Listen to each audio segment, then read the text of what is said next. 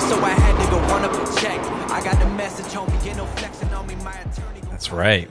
We got somebody flexing on us on this podcast episode. Actually, this is podcast episode 21. I said 21 on the last one, and I was incorrect. That was 20.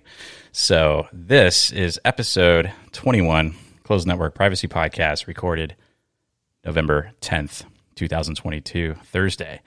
A very special guest on the episode. You might know him as Side of Burritos from YouTube, and does a lot of content on Graphene OS, privacy, security related topics, and pretty much dominating the de-Googled Android topic on YouTube. So, Josh, how you doing? Good. Thanks for having me.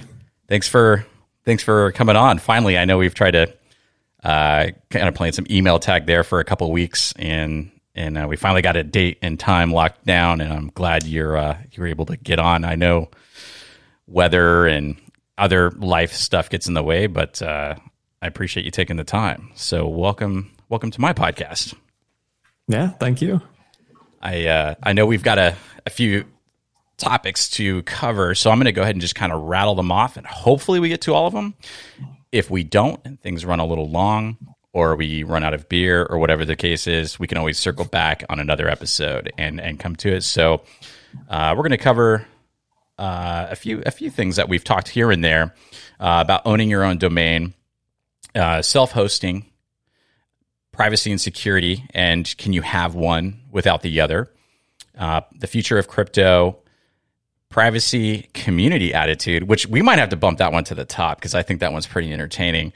And then maybe get into the self-service stuff, especially with de-Google Android phones. And I've got a couple things to say about that, and also PGPP, and then I'll have a few questions for our guest here at the end. So, Josh, you're the guest, so I'm going to let you just kind of pick wherever you want to start, and I will just follow your lead. I feel like owning your own domain might be a fun start. Okay, owning your own domain.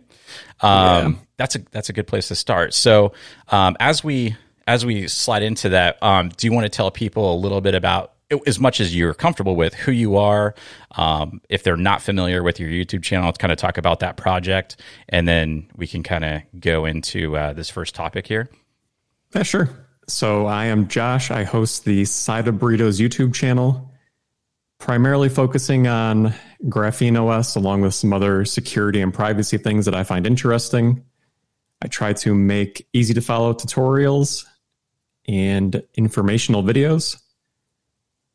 And yeah, that's about it. I think the first video I came across of yours was the OSMAND video when you were on a trip or you were doing something in your car and you were trying to put an order in to Chipotle.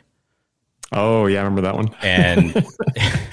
And so you were trying to use, I think that like the browser or the app or something to put your order in, and then also like navigate to. It's been a while. That video might be go back like I don't know, maybe close to a year or somewhere around there. But I remember that, and I was like, this guy gets it. Yeah, I was using Magic Earth to navigate. That's what it was. Yep. Magic Earth. Thank you. Which worked well, except for the burrito part, which I never actually got the burrito to work. But and was that because the ordering process required like Google services to be running or something? Were you trying to use the app? Was it or? Yeah, I was trying to use the app, but they didn't have it wouldn't go through without Google services installed. So I was like, whatever. Right. I remember. That's right. I remember you had a problem with it, but Magic Earth. So that's actually that's the first time I heard of Magic Earth. And because of that video, I started using Magic Earth. It actually worked surprisingly well on that trip. Yeah. It has a very like TomTom-esque feel to it as far as like the on-screen navigation. And for anyone that ever, I don't know how you, I think my main demo is somewhere between 35 and 44. So they're going to know what TomTom is, but there's a lot of younger crowd who may not know what TomTom is. It is just a standalone GPS navigator, but it was reminiscent of that screen and that view. So I was a little nervous because it was like an 800-mile drive, and I'm like, do I really want to trust this to make it like a 15-hour trip when it should be 12 hours? But it worked out well. So awesome, cool. Yeah. Well, anyways, I've really appreciated the content you've made. I find it entertaining. I like the style of your edits, and you have this, I won't call it a dry humor, but it's like this.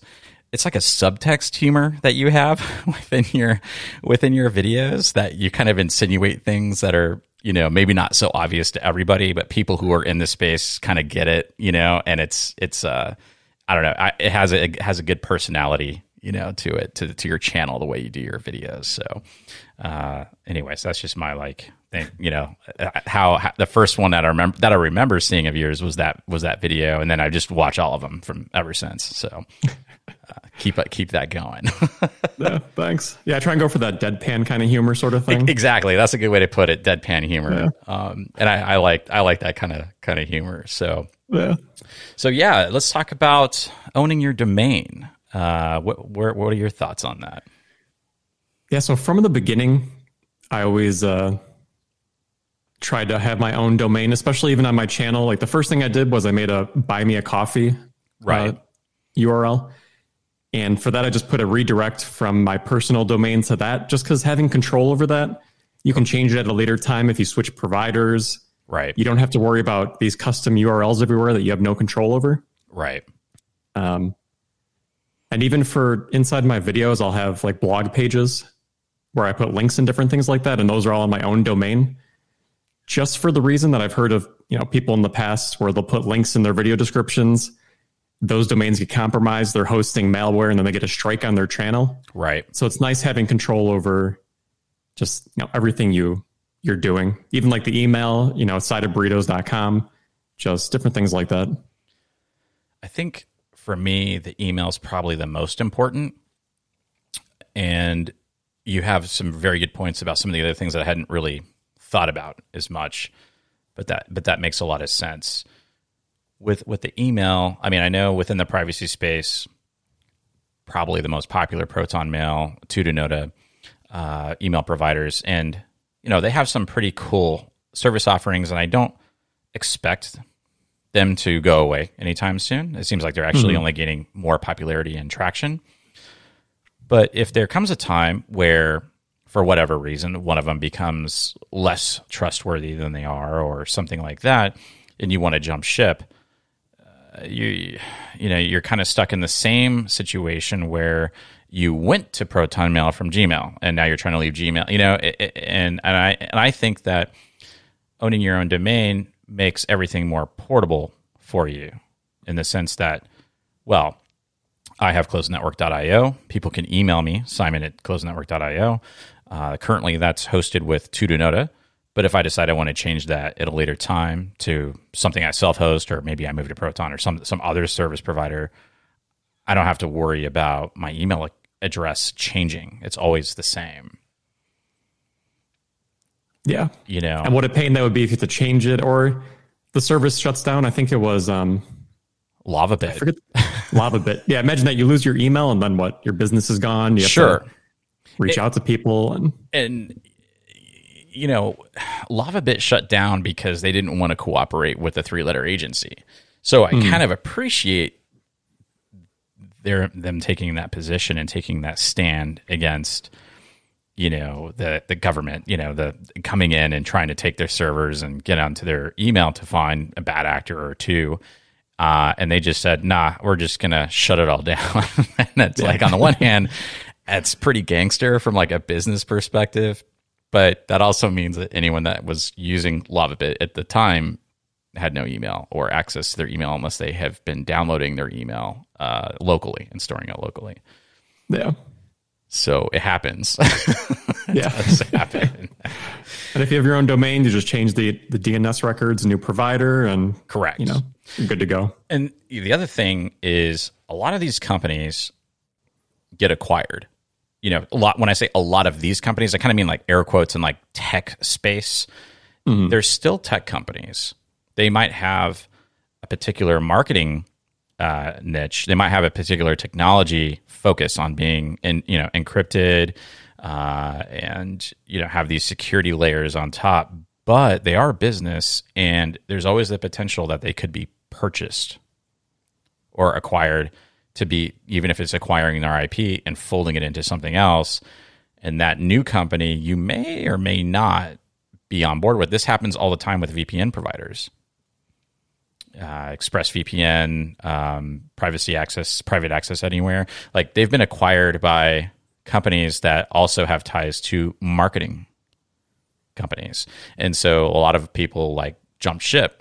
That's a little easier because this is just a VPN provider. But when companies start to get larger and they're worth more, they start becoming attractive for people who are looking to, add it to their business portfolio. So that's just another thing I keep in the back of my mind, is you never know where they all end up. Yeah. And so, where do you like to register your domains? Do you have a favorite place to go? Currently, I'm using Pork Bun. Oh, Pork Bun. Yeah, I like the name and the logo. But they work well. They're based out of Oregon. Okay. On the West Coast. I try and keep my hosting and domain registration separate, just in case the hosting gets taken down one day for some reason and they hold my domain hostage or something like that. Right. Those things can happen. And also, the kind of topics, the things that we talk about, write about, make video contents or podcasts and things about, don't really attract too much attention now, but they could down the road at some point. Yeah, and absolutely. Something to consider. Yes. And this kind of I think this kind of dovetails nicely into the self-hosting topic, because, for instance, let's say you're writing content, you have blog articles and tutorials or privacy guides or whatever, and maybe some of your content is deemed extremist, perhaps, because maybe it has an anti-surveillance, which could be viewed as an anti-government vibe to it. At some point, we all have like kind of like a line in the sand, and they're all over the place for everybody. But, I think anyone that's in this space like of privacy and security, have probably some like thought exercises they go through that kind of think like, how far am I willing to go with this particular, where I stand, where my last stand is.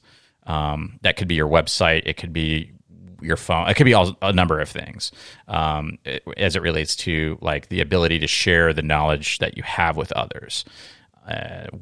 So I kind of think that the self-hosting plays well into owning your own domain, because one, you're saying, let's make sure that you own your namespace online, that you can control it. And number two, then you can also own and move as needed, or if needed, where everything lives. Yeah. As far as I think that yeah.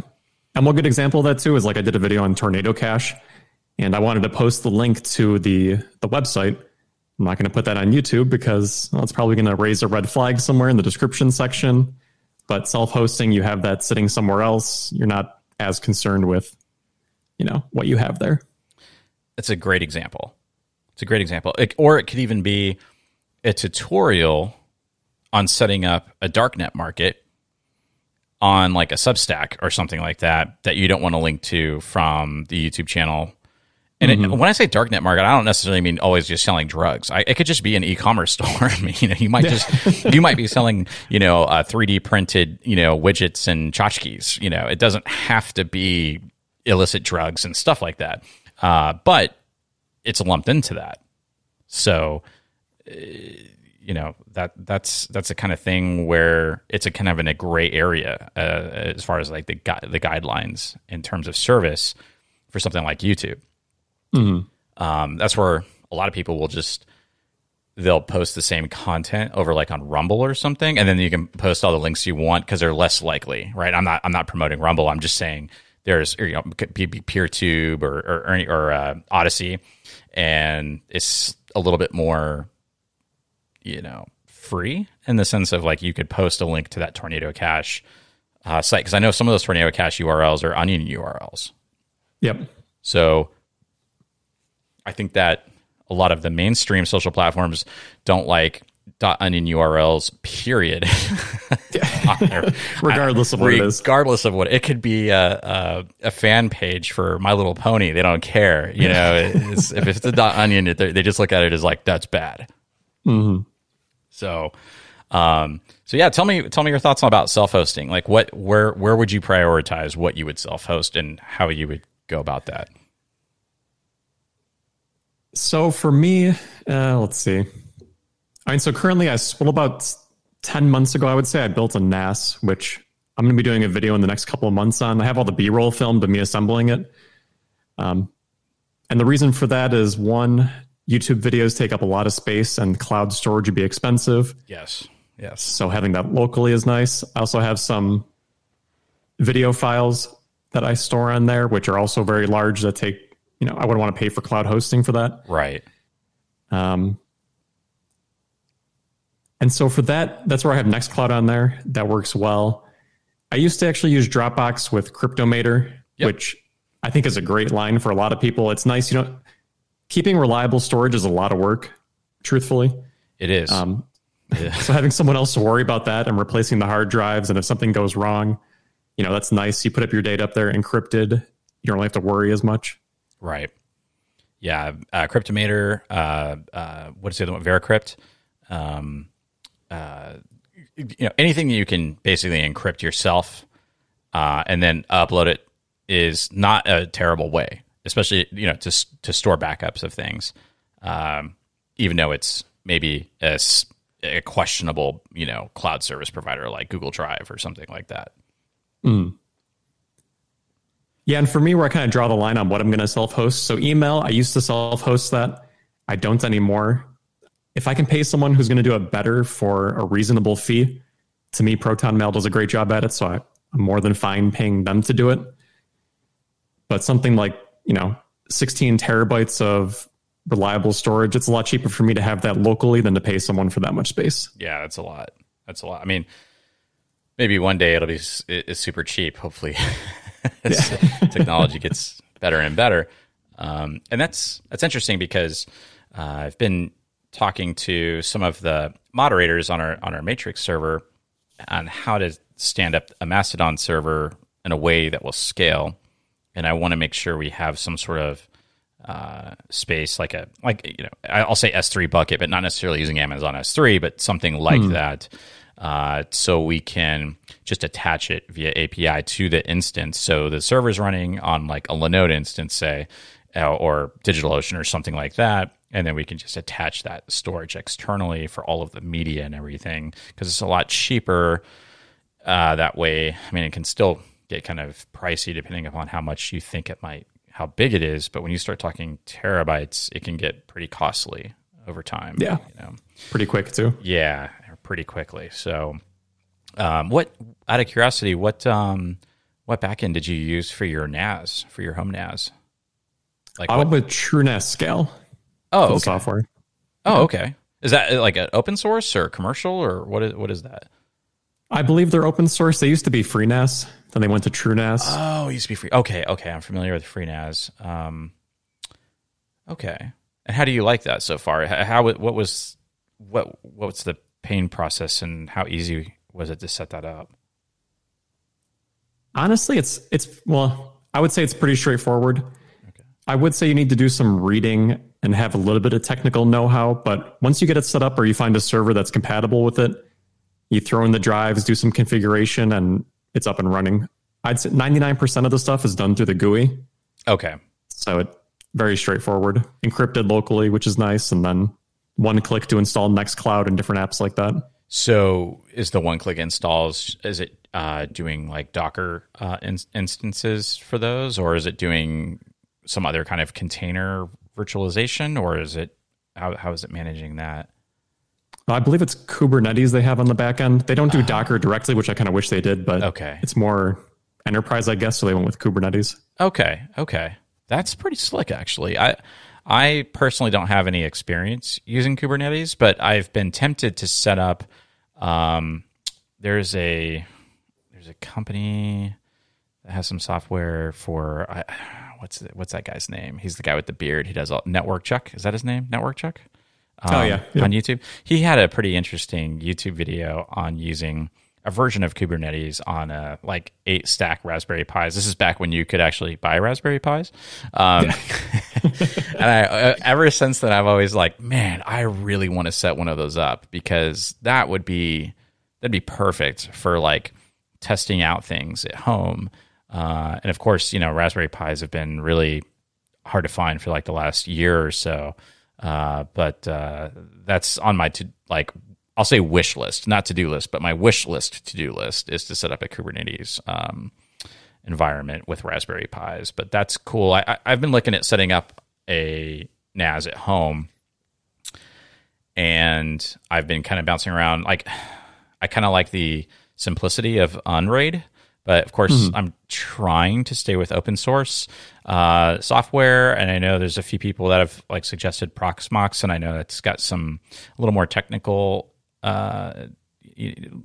requirements to set up, but I've been kind of shopping around. There's of course the off the shelf commercial NASs, but I would really like to do something that's something I could set up at home. And the reason why I liked the Unraid was because it seemed to handle really well the pool of hard drives, even if none of the hard drives are the same brand or same size, like disk size and all that stuff. So this is an area that I'm still investigating, and I'd probably be, doing a setup in the next couple of months. I purchased a Dell Optiplex, like with a i7 in it. It's like off eBay for like $180 or something, and it's been sitting in my basement just waiting for me to. I got to get some hard drives. But I've been kind of putting it off because I'm just like, I don't really know what to deploy exactly. So I was going to start toying around with some of these different solutions until I figure out what works best. So I'll have to keep that in mind. The FreeNAS, which you're running, or not FreeNAS, but what is it now? TrueNAS, you said? Oh yeah, TrueNAS. TrueNAS, yeah. Yep. So, for me, I went with TrueNAS because I think it's the most maybe enterprise ready / reliable storage. I have this irrational fear of data loss if I'm going to host it myself. So to me, Unraid, where I'm like, let me just throw some random disks in there and let it handle it however it wants. It didn't sit as well that I would trust it per se. Not that it's unreliable by any means, but just me personally. That's a good point. I mean, especially like if you're going to host Nextcloud, I have a couple different Nextcloud servers, and one of them I have for less important stuff that I run on a VPS. And I know a lot of people are like, oh, you shouldn't run a Nextcloud on a VPS. It's like, well, I'm not keeping like personal information, like bank info and stuff like that. It's more so that I can I can put files up there to share with other people that are, I wouldn't say massive, but fairly good size. Like photo galleries are good examples. So I have like 200 photos that are like a meg each, and I want to be able to kind of allow people to download them and stuff and whatever. It's just easy to throw them up there and make a shareable URL for it, a public link, and just send it out. And it's like, I control it. I mean, yeah, you could use Dropbox or something, but why if you have the ability to self-host? Like, I kind of try to put more into practice the things that even seem trivial to do it in an area space. Because I know that once they're also deleted or it's gone or it's no longer needed, that it's truly gone. It's not on some backup somewhere that they will delete in 6 months. Then correct. Exactly. Yeah. Unless you're doing like the Cryptomator thing, but in that case, you wouldn't necessarily it would be a different use case, right? You're just using, you're basically saying like, hey, thanks for your storage. You're not gonna be able to scan my stuff because I'm going to encrypt it before I upload it. But the Nextcloud,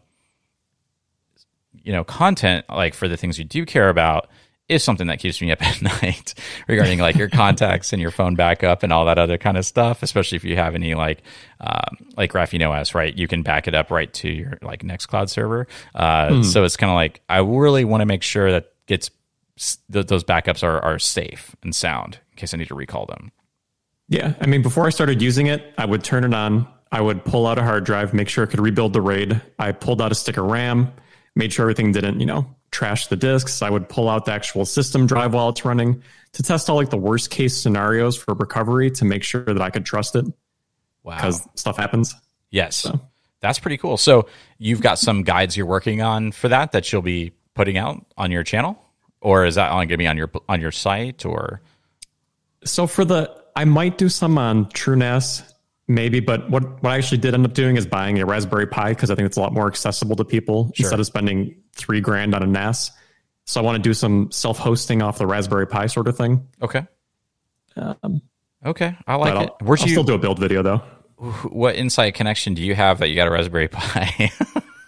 I sat on RPI locator for like 3 months every morning and then randomly found someplace in Europe and bought it. So. Oh, wow. Okay. Okay. Yeah, it was miserable. Sounds fun. Okay. So what else are you self-hosting anything else to make your life easier? Do you use Nextcloud with your Pixel, with your Graphene OS phone? Yeah. So with Nextcloud, I have my contacts and Calendar's Proton. So my contacts are Nextcloud. I use DavX5 on my Pixel phone. So that works great. What's interesting is about DavX5 that I've noticed is it's free in F-Droid. But if you install Graphene OS and you set up a profile and set up the Google Play services in the Google Play Store, and you try to go download DavX from there, I think it costs like $4. Yep. Yeah. So pro tip, if you want DavX, just go download it from F-Droid. I think tasks.org is similar setup too. Oh, is it? Okay. Tasks.org, yeah. And for anyone who's not clear on what we mean by DavX5, that's a little synchronization client that you can install on your phone that would create the kind of a persistent connection. It's sort of persistent. It'll check at different intervals, but like it kind of is the synchronization client to your Nextcloud server. So if you add a contact on your phone, it will push the update to your contacts on your Nextcloud server, and vice versa.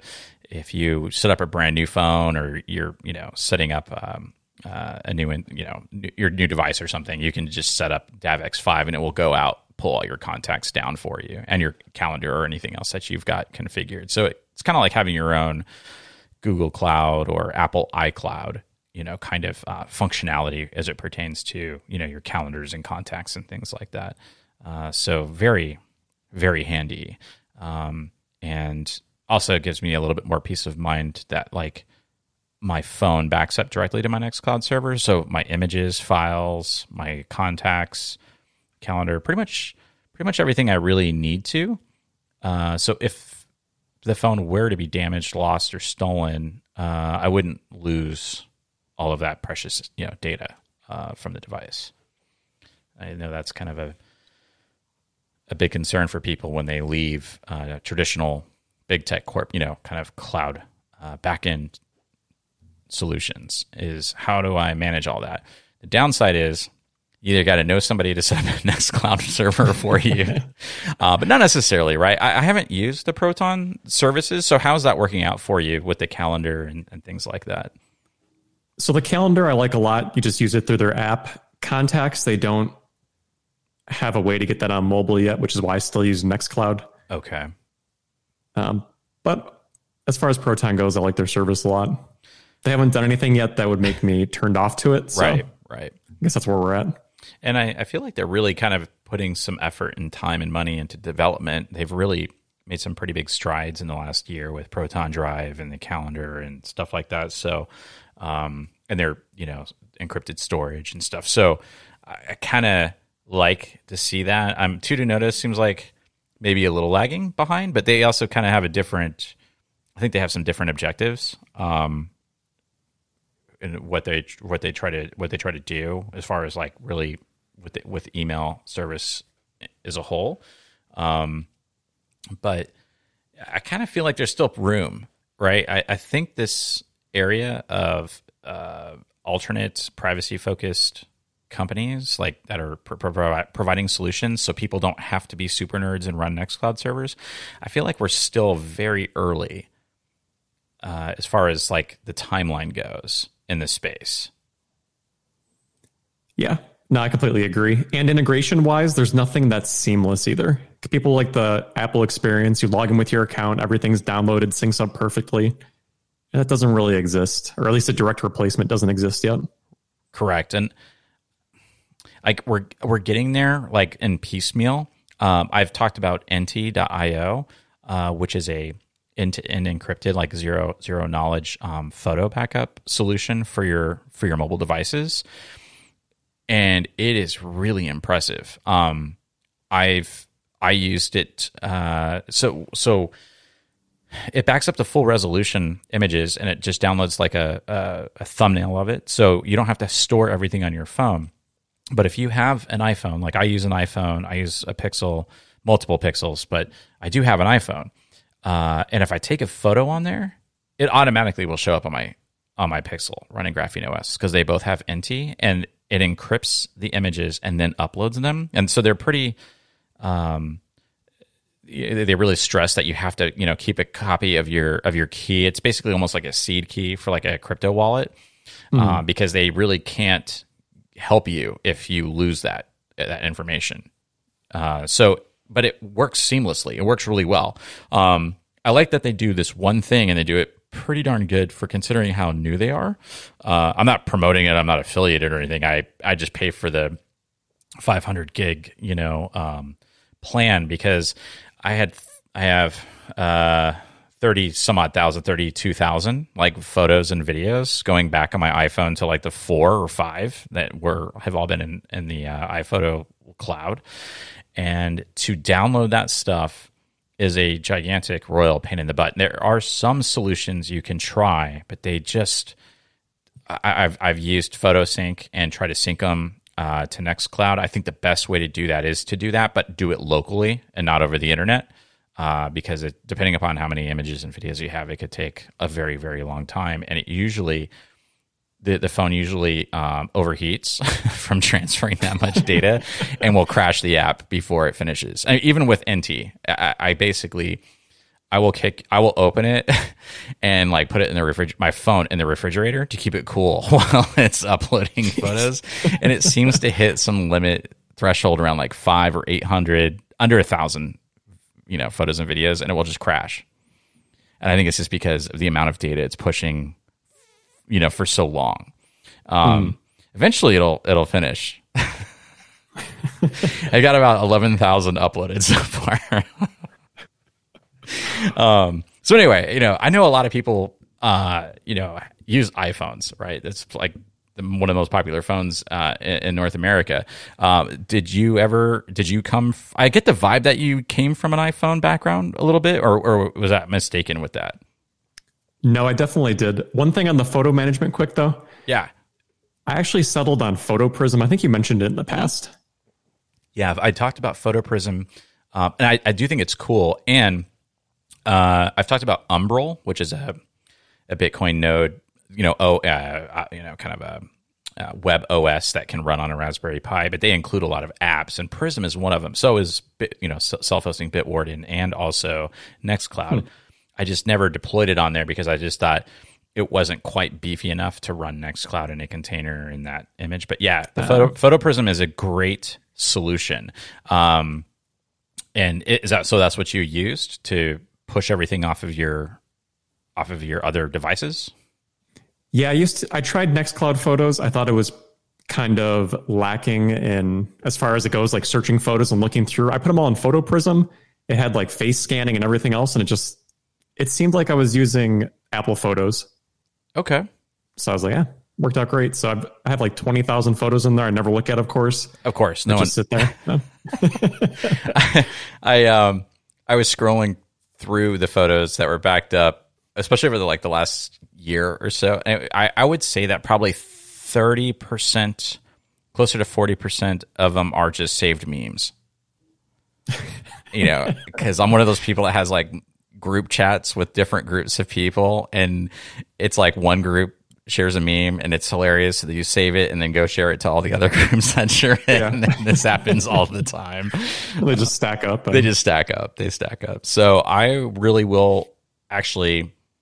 I think I might look into doing that. There's a good YouTube channel, Wolfgang. I think his name is Wolfgang. He's a YouTuber that does videos on. He does Linux and Mac and all sorts of different stuff. But he just put out a video recently where he set up a little home NAS for his parents to back up their photos, and he deployed Photo Prism on there. And I just from watching his video, and it wasn't necessarily a tutorial. It was just more about how he used a low power computer. I think it might have been an ARM or just a low power Intel processor that used like maybe 20-30 watts of power to host this little server. And it kind of re-sparked that, oh yeah, I always kind of forget about Photo Prism. So I'll have to revisit that and experiment with that, because that could be a really good solution for a lot of people, especially if you have some extra hardware laying around, even just an old laptop or something like that. As long as you've got storage, that could be a good solution. Yeah, definitely a solid choice. So let's go back. So you were using an iPhone before you decided to go down this Graphene OS rabbit hole? Yeah, the last iPhone I was using was the 6S. Okay. About 2 years ago, I think it was. Yep. And you switched from the 6S 2 years ago straight to de-Googled, or did you just decide I'm done with Apple phones for now? Like, what was that switch like for you? So for a while, I had myself convinced. I was like, I don't mind iPhones. All my stuff's on there. It's safe. And then they announced their local scanning for photos. Right. When you use iCloud. And I completely understand scanning when I upload something to the cloud. I'm okay with that. I understand they have the liability if there's something inappropriate in there. That's fine. But having the database locally on my phone and scanning before uploading, to me, that was kind of like the last straw. And that's when I was like, I'm going to switch, and found Graphene OS. So it's interesting that you switched directly, from an iPhone to you immediately knew that you wanted to go Graphene OS. And is that because of your just interest in other options that weren't Google with a smartphone, that weren't using Google? It was, and it was only a project I thought that actually, well, one, they had privacy, but two, they actually cared about security. Most of the other ones I felt were a little bit lacking in that regard. So for me, I was like, let me try it out, see how it goes. And so what custom ROMs did you kind of look at? What caught your eye when you were kind of going through this decision making process of like, I'm kind of going to leave my iPhone and like find something else? So pretty much the popular ones that were out there was between Lineage, Calyx, and then Graphene OS is the other one, or is the one. Back in the day, I would say 12 or 13 years ago at this point, or longer, who knows, I was using, I can't remember the name, but some of the old Android custom ROMs were, back then I think there were ROMs more than OSs. Yeah, there was a lot of one. I played around with a lot of those too, from like, it was like Cyanogen OS or Cyanogen mod. Cyanogen mod, yeah, where it was a lot easier to kind of test different ROMs. People would you could hang out on the XDA forums and download people's custom ROMs, and who knows? It was kind of a mess. It was probably full of malware for all I know. Yeah. Who knows? It would have been a great way to create a bunch of crypto miners off people's phones back then, if you could just create a really cool, slick-looking ROM. Interesting, yeah. And I probed you on that intentionally because there's a couple keywords that you said that kind of dovetail into one of our topics, which is privacy and security. And can you have one without the other? And talking about Apple, which was, doing the on-device scanning, or at least talking about doing it at the time. I know they kind of walked some of it back, but they didn't walk it all back. And now they just kind of swept it all under the rug. And now they're just totally doing whatever they want to. But one could argue that the Apple ecosystem, the Apple device and the software is probably, top tier secure, but that privacy invasion was enough for you to say, I am comfortable. I'm gonna jump ship, right? Even though that $1.5 trillion, $2 trillion company with all their hundreds or thousands of developers and security researchers and bounty programs and everything, you were still looking for an alternative. Yeah, that was kind of just that point that I reached where I realized I was kind of, I'm not gonna say lying to myself, but a little bit, where it was like, oh, I'm fine with what they're doing. But once I actually switched away, I kind of felt that sigh of relief and actually realized, like, wow, this is actually a lot worse than I thought, what I was telling myself about it. Kind of like that saying, we're like boiling a frog in water or whatever it is. I'm okay. Everything's fine. Yeah. Interesting. So yeah, you left. So you decided to go. And did you try out different ROMs before you landed on graphene, or were you just kind of doing a lot of research? What was your process? And I'm probing you because I know a lot of people in this journey, and I call it a journey because you never really hit a final destination. You just drive yourself more crazy the further you go. But you're always trying to find ways to manage your digital life. So what was that process like for you? Yeah, it's like a funny story about like what my fears were switching. So back when I was using CyanogenMod, I was kind of like in the early days of dating, and I was always wondering, am I missing a text message or am I getting ghosted? I can't really tell. So to me, switching away and having to worry about missing text messages was my biggest fear, I think, which I realized 13 years later is kind of unrealistic because I got that figured out pretty well. Sure. So when that's my expectation of, am I going to get text messages? My expectations are pretty low for a custom OS. So I kind of just jumped in and tried Graphene OS first, and I just stuck with it. The main reason was after I did some more research on Calyx and tried it out, I didn't really like their micro G implementation. It seemed a little bit of hackish how it was done, or how they do it, how they spoof different information. Right. So I was kind of settled on Graphene OS at that point. I know exactly what you mean. I started dabbling with custom ROMs in, I want to say it was probably mid to 2018. I installed Lineage OS. I bought a OnePlus 3T off eBay for like $90, and because it was the OnePlus phones seemed to work really well. I mean, obviously they need to be unlocked. The bootloader need to be able to unlock the bootloader, but it seemed to work really well with Lineage OS. And I was just kind of like, no, this looks like fun, but I didn't have like a privacy security reason to switch or to try it. It was more just of a technical like curiosity, and didn't discover Graphene OS or Calyx OS until much later.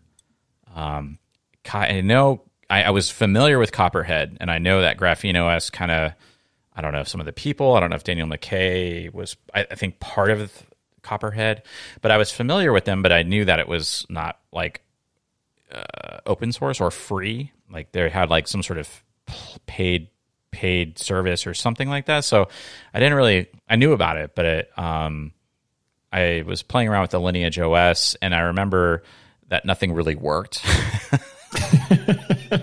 That sounds about right. So when you're talking about the text messaging, like I remember that not working, and then it was like I had to install like at the time, I don't even know if it was called Micro G. Maybe it was Micro G or Gabs or something, which emulated Firebase or some other, service that was a dependency. And then things kind of sort of worked. And I kind of was like, well, this is kind of my feeling about Linux, right? I'm very open and honest about what I run on my podcast. So I do run Linux and my personal stuff, but like I also run Mac OS because I need stuff to work to make do a living, make a living, right? And I've been using Linux kind of on and off since the late 90s. My older brother was a Linux admin for an internet provider on the East Coast in the late 90s. And so he turned me on to what Linux was around like 97 or 98. We actually have email service for our family that he's ran since 97, I think, running Debian. And so I got into Linux more heavily in the early 2000s. And I remember like really jumping in going like this, and this is back when Linux still was really terrible on the desktop. I think like running Red Hat 5.1 or 5.2 was where I really tried to give it a go on the desktop. And every version that came out, 7, 7.1, 8.1, you know, and this is pre-Fedora, pre-CentOS and all that stuff. It was all Red Hat and, you know, Slackware and stuff like that. But it was like, this is it. This is the year. This is the release. This is the one that's going to make it possible for me to use it full time on my desktop. And it's never arrived. No. As good as it is. I mean, no, don't get me wrong. Amazing for servers, right? Amazing for IoT devices. And I know there's people listening to this potentially like wanting to smash their headphones or whatever device they're listening to this on. They're like, no, it's great on the desktop, and it's like, it's good, it's decent, but it's not something I can set up for my mom. It's not something that the everyday person can pick up and use. And I kind of felt like I like torturing myself. So I think that's why I wanted to experiment with Lineage OS. And I really tried. And I was like, but there's no way I could use this as my daily driver. No way. No, service would just drop out randomly. I'm like, I can't make a phone call. I'm not home. I can't go on Wi-Fi. Like, this is useless. Exactly. Totally useless. All that to say is that, in my opinion, Graphene OS and even Calyx OS. I ran Calyx OS for a while. I ran Graphene, ran Calyx, and then jumped back to Graphene once Graphene did Sandbox Google services, right? I was like, oh, no, game changer. I'm done. I'm going back to Graphene. Now, having my comments about Linux on the desktop, I don't feel that way about, these de-Googled ROMs. I think they are not only as good in a lot of ways as like your traditional vanilla Android phone or iPhone, but I think they're way better in a lot of other ways that just need to be exposed. And yeah, that blew me away, honestly. Yeah. Because Linux to me, years ago, I was talking to a friend at a job, and I was like, man, I spend more time trying to get the GUI to actually start in Linux after an update than actually doing any real work on my computer. Yeah. And I used to call this, or I still think that Linux is more, if I had to, people will hate this, but it's kind of like a futon. It's not a good bed. It's also not a good couch either. It's kind of just there. I can relate. I had a futon from the age of like 15 and 19, and because I thought it was cool, Yeah. And it was terrible. It was not a great bed, and it was not a great couch. Yeah. So I've never heard that analogy, and that fits so perfectly that I'll have to remember that one. So are you, you have a technology background? Is that kind of your, like in your professional or just personal or both, kind of your history and your experience? Yeah, I kind of started as a Windows admin, then a Linux admin, and then like the last 80 or 90% of it has been web security and like DDoS mitigation. Fun. Yeah. That sounds fun. So you're like kind of a blue teamer in that sense? Or is that the right terminology of like defender, a defender of the network, so to speak? Yeah, I'd say so. Yeah. And most people don't realize it, but the rush you get from that kind of stuff is actually pretty intense. Yeah. It's one of my favorite parts about it. That's cool. It's like a war room, stuff's popping off, lights going off, flashing, and I see like... Yeah, customer calls in, their, Fortune 500 website's down, they can't get to it, they're angry. You got to figure out what's going on. It's pretty fun. That is cool. That sounds way cooler than, a lot of other admin type jobs. I've had, admin jobs in my professional past, and it was not so fun. The printer's not printing. Why isn't this working? Yeah. I used to work for one of the largest data companies on the planet. At the time it was ChoicePoint, and now it's LexisNexis. And I was a Unix admin for them. And when I look back on it, I realize how kind of dystopian it kind of was for what we were doing, and going like, wow, dude, you were part of the, what you're defending against, so to speak, and it's just, but the job, my role was not as glamorous as something as like, defending attacks. It was more just trying to keep stuff online and processing jobs. Right. But, yeah, that's cool. It's always good to know. So, I want to circle back a little bit to, we started with the phone, we talked about privacy and security. And I think that kind of segues well into what is your take on privacy and security? And, these topics we came up together. So I'm talking to you like you don't know this, but, for the audience is can you have one without the other? Yeah. So that topic. So to me, you cannot have privacy without security, because if you think like that and you can have privacy without security, then you're just relying on chance and hoping that one day you don't get compromised.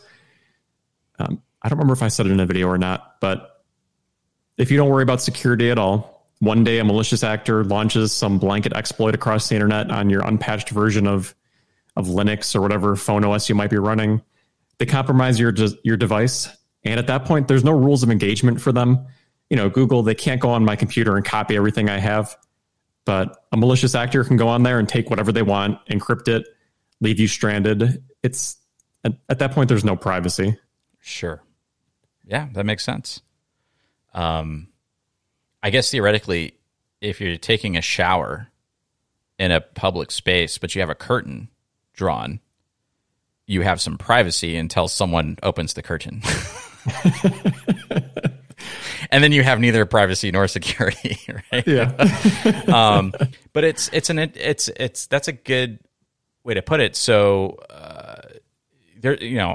as secure as things are, there's still a lot of exploits out there, and a lot of them that are the 0-day exploits that companies who run the software are unaware of, that are being exploited by companies like NSO Group, right, as an example, with their Pegasus software. And that's kind of like, I kind of look at it as like, there are these vulnerabilities, and I think that a lot of people are aware that those vulnerabilities exist, but they think, well, I'm not a high profile target, so does it really impact me? And how, and I understand that mentality until they have their identity stolen and someone opens a credit card in their name because they use the same username, email address, and password on every website they've ever registered an account on. And now security has kind of crossed into the privacy realm by utilizing their personal data, that's private, but because they didn't have any kind of security measure on using, say, like a password manager or two-factor authentication and stuff like that, that now they're just pwned for all intents and purposes. And they might not think they're a target, but going back to like the DDoS days, I can't tell you how many times you'd look into actually what devices were launching the attacks, and you'd find out it's a bunch of people's DVRs who were running some version of Android that had an exploit. Someone sent out a blanket or some version of software sent out a blanket exploit, compromised them, and was then launching DDoS attacks using them. Like people's cameras. TiVos and stuff, like basically participating in like a botnet attack against some sort of, web domain or something like that. Exactly. That's kind of awesome at the same time. You know what I mean? Like, I know it's terrible. It's like, that's an awful thing to happen, especially to the website operators. But then the other, like the secret side of me is like, man, that's like from just like a technical implementation going like, that is fascinating to me. That is so impressive. So cool. I want to know, tell me more. Yeah. And so in your opinion, especially kind of like understanding that space, really well, like how vulnerable are people without realizing it by adding more and more of these IoT devices like Ring cameras and smart speakers and smart fridges and all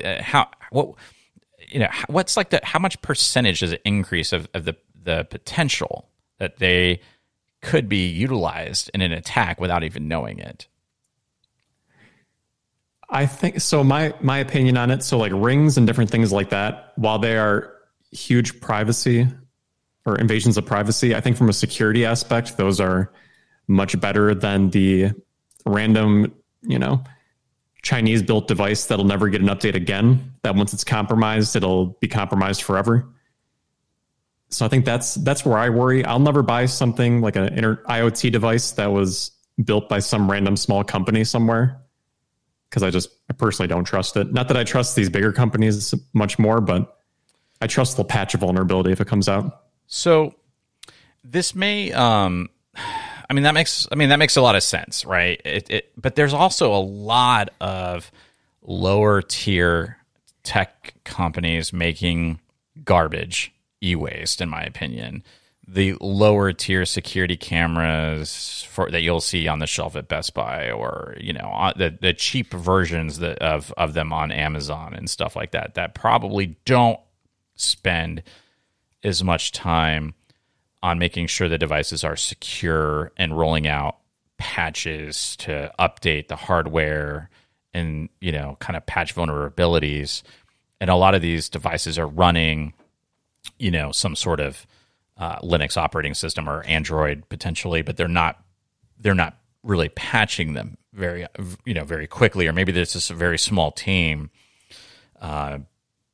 that's working on it. So I think I see what I agree. I think that like Amazon stuff like that's going to spend quite a bit of time and effort and money to making sure the devices are secure. But I know that there's a lot of people that don't buy top tier equipment. They're just trying to find a cheap solution to solve a problem. Like maybe, we have a lot of vagrants in our shop, so we just bought some, we needed like 5 cameras, so we didn't go with like a Nest or Ring or something. We went with, brand X. And is that kind of what you're seeing more that's utilized, like those old DVRs? Is that kind of like where the issues lie, is within that sub market of products? Sub, as in sub quality? Yeah, I guess let me clarify too. So when I say like a big brand, I mean, it's like for my cameras in my house, I have Ubiquiti. Yeah. So to me, it's a big brand, enterprise hardware. They know what they're doing. But yeah, those ones you mentioned where you might see them at Best Buy or Target sitting on the shelf, that's just a problem waiting to happen. Yeah, and it's a hard thing, because it's basically like either A, you're buying top tier hardware, and let's be honest, Ubiquiti stuff is awesome. It's also expensive. Like, it's not cheap. So a lot of people out there might be like, well, I'll just go with the brand X version. It's several $100s cheaper, and I get a 4-pack of cameras, and I can just slap them all around. Mm-hmm. But do you know who has access to those cameras? Do you know if those cameras and the firmware for the router or the DVR, is it being patched on a regular basis? Is it, and could someone actually, who's port scanning the subnet that those IP cameras are sitting on, see that these are pretty easy to tap into? I mean, if you, I don't know if you've ever, when I say you, I mean the proverbial you, like the listener, have ever gone to like Shodan or familiar with any of those other sites that have basically databases of IP cameras and all sorts of IoT stuff just sitting on the internet, just begging to be accessed and viewed. They don't change the default admin logins a lot of times, so people can it could almost do more harm than good. It's more likely, I think, that your equipment could be utilized for evil, as opposed to you actually finding a bad actor or trespassing on your property. Could 100% agree on that one. You can go in there right now and Shodan and watch some people's cameras, and I'm pretty sure those cameras have never caught a criminal, but the whole world is watching. The whole world is watching. And some of them are like webcams, not even not even sophisticated security cameras or anything, just plain old webcam type stuff where they're just, and it's freaky.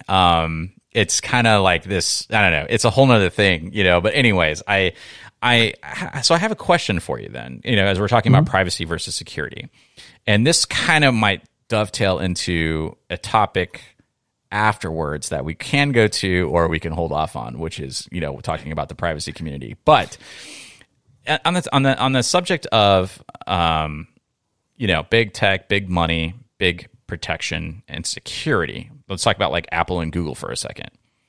Though they kind of like exploit their users, and people, that might be sound incendiary, but they really kind of do, in my opinion, where it's like you're actually paying them to exploit you. And what I mean by that is not necessarily always bad, as in like they're snooping on you, but they are snooping to sell access to you via advertising. What's your take on people who are privacy and security focused, who say, I'm actually going to not use Graphene OS and use the advanced protection program that Google offers, which is basically Google's higher threat model version of their services for people who might be public figures, activists, journalists, that kind of thing, that kind of limit external access to a lot of the Google services through that Google account. So you still have access, but it's like in a more restricted kind of ecosystem. So what's kind of your take on that versus saying using Graphene OS on a Google on a Pixel? So with the advanced protection program, you can sign up for it. So I actually signed up for that about 2 weeks ago, I think it was. Okay. So I signed up for that, the main reason I signed up for that is it forces you to use hardware keys. Right. You can't use any other two-factor authentication. It also disables some like external API access or some authorization you can give. So that I feel better with. Right. And then I guess the question of going between stock Android OS or Graphene OS. I mean, I think there was a video about this, which is what you might be talking about. Yeah. Oh, we'll get there. Yeah. We don't have to go there, but we could go there if you want to. So to me, after all my research, what I've personally researched, the benefits that Graphene OS even has security-wise with like their hardened malloc and different things like that, they add on different security measures without compromising my privacy on the device. They're actually increasing my privacy as compared to standard Android OS. And I personally trust the changes that they've implemented to the point where I find that to be more secure and private than using the stock OS. Okay.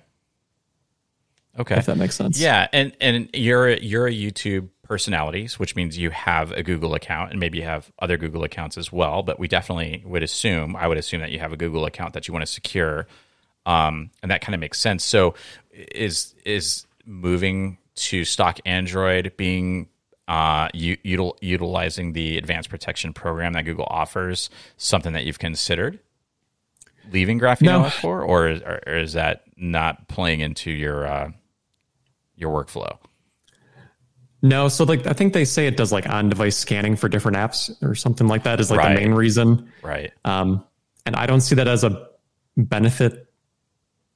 I mean, it is a benefit, but not a benefit where I'd be like, oh, I'm going to jump ship to something else and give up the privacy that I gain on Graphene OS. This is where I guess it kind of gets between the security and privacy discussion. Sure. I feel like there's some chess moves being played here to get you. Yeah, and it's just for fun. So I know because I'm just curious. Yeah, to me, there's a fine line. So back in the day, I used to give up whatever I could, didn't matter what it was, for every ounce of privacy that I could get. I changed that thinking a lot over the years. You know, my browser used to have like 20 add-ons that promised to do all different things to make my privacy better. And then I realized that was not the best approach. And that's kind of where going to Graphene OS, after everything I've researched and found, that was a move worth making that wasn't just for show. Like it actually had a tangible benefit to doing that. So how do you have your device set up for people that haven't seen your YouTube videos? Because I know you do go into pretty good detail on some of this, but just a quick not a full setup and like what apps you use and stuff, but just how do you set it up? Like, do you have your primary account with no Google services and a secondary with Google Sandbox Google installed with any apps that you need, or what's the best way to set that up in your opinion?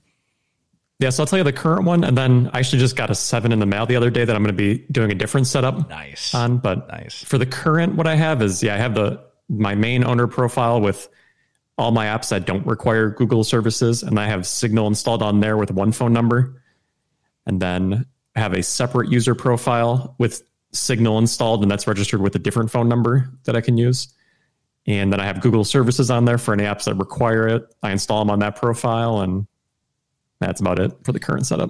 And for the people that are listening, because I know this is going to be the next question, is if you're in profile 1 and someone signals you on profile 2, are you aware of it? Yeah, I had the option enabled to send notifications across profiles. So if I get a message in profile 2, I get a notification that says Signal on X profile has a notification pending.